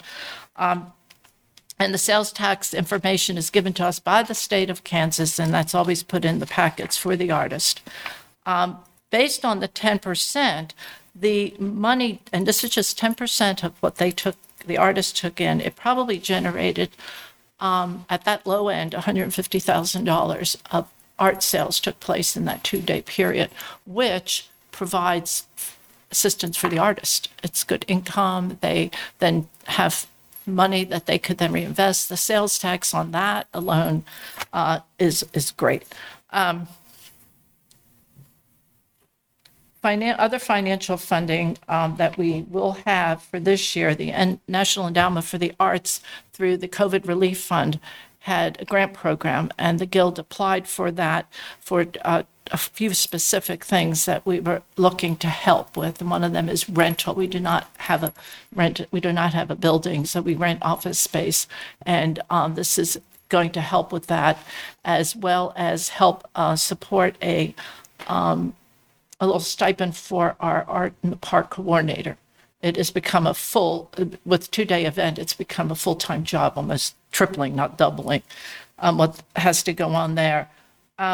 So that will be wonderful. And if this grant comes through, when we did this up, it is for marketing as well. And the two other things were added were graphic designer and website developer. And I know I'm probably over my 3 minutes.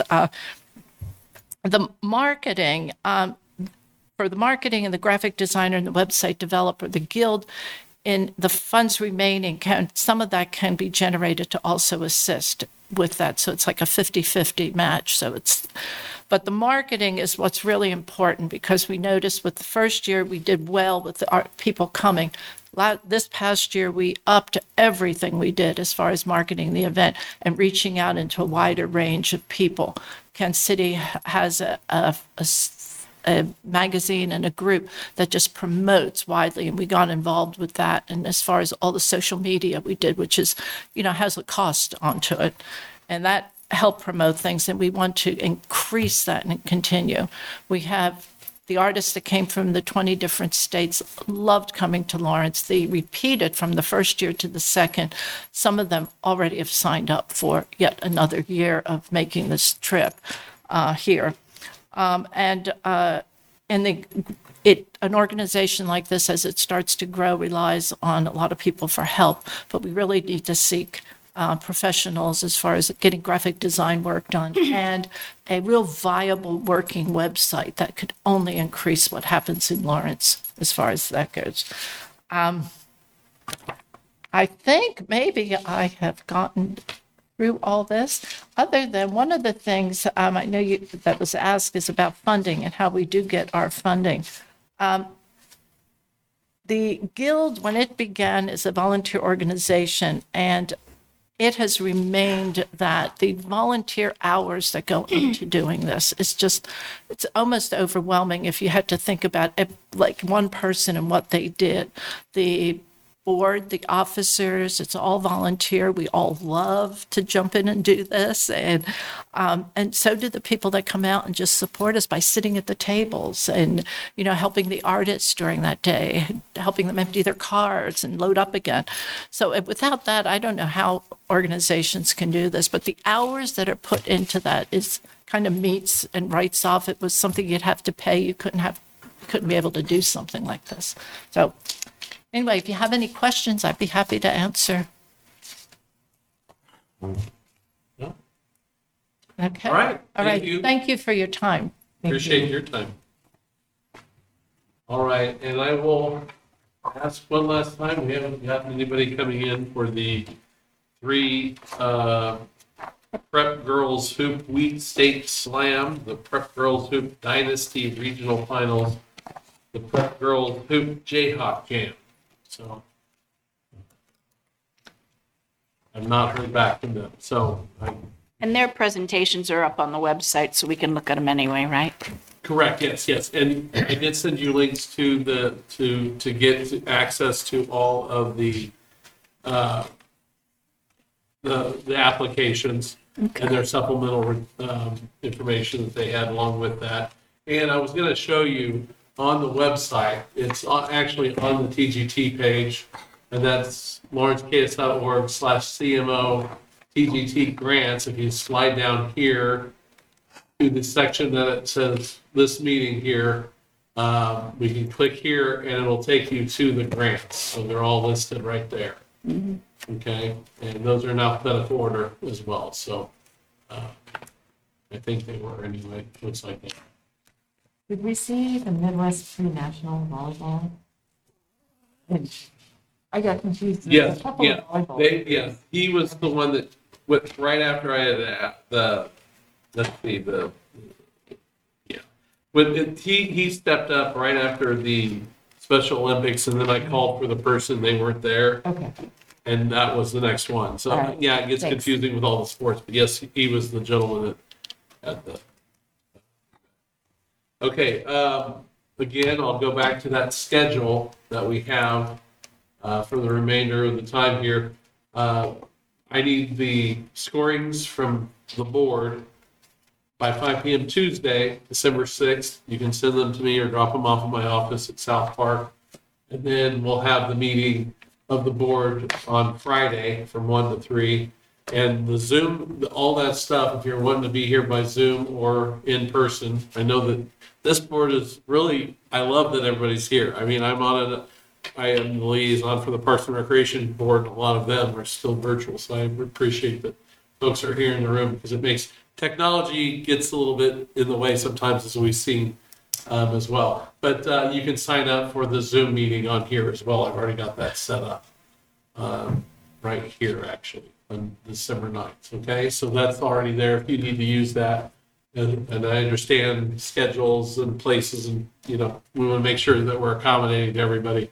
Not meaning that you have to be in person. I just love seeing people in person. So I appreciate your time again as a board. I know this is not going to be easy for you to discriminate between these and really evaluate and weight those, but I think the score sheet does help with that. And once we put it all together, we should be able to come to some conclusions at the next meeting. And I think we'll have a nice hearty discussion as well. So I thank you for your time today and make it a great day. You too. Thank you. Thank you.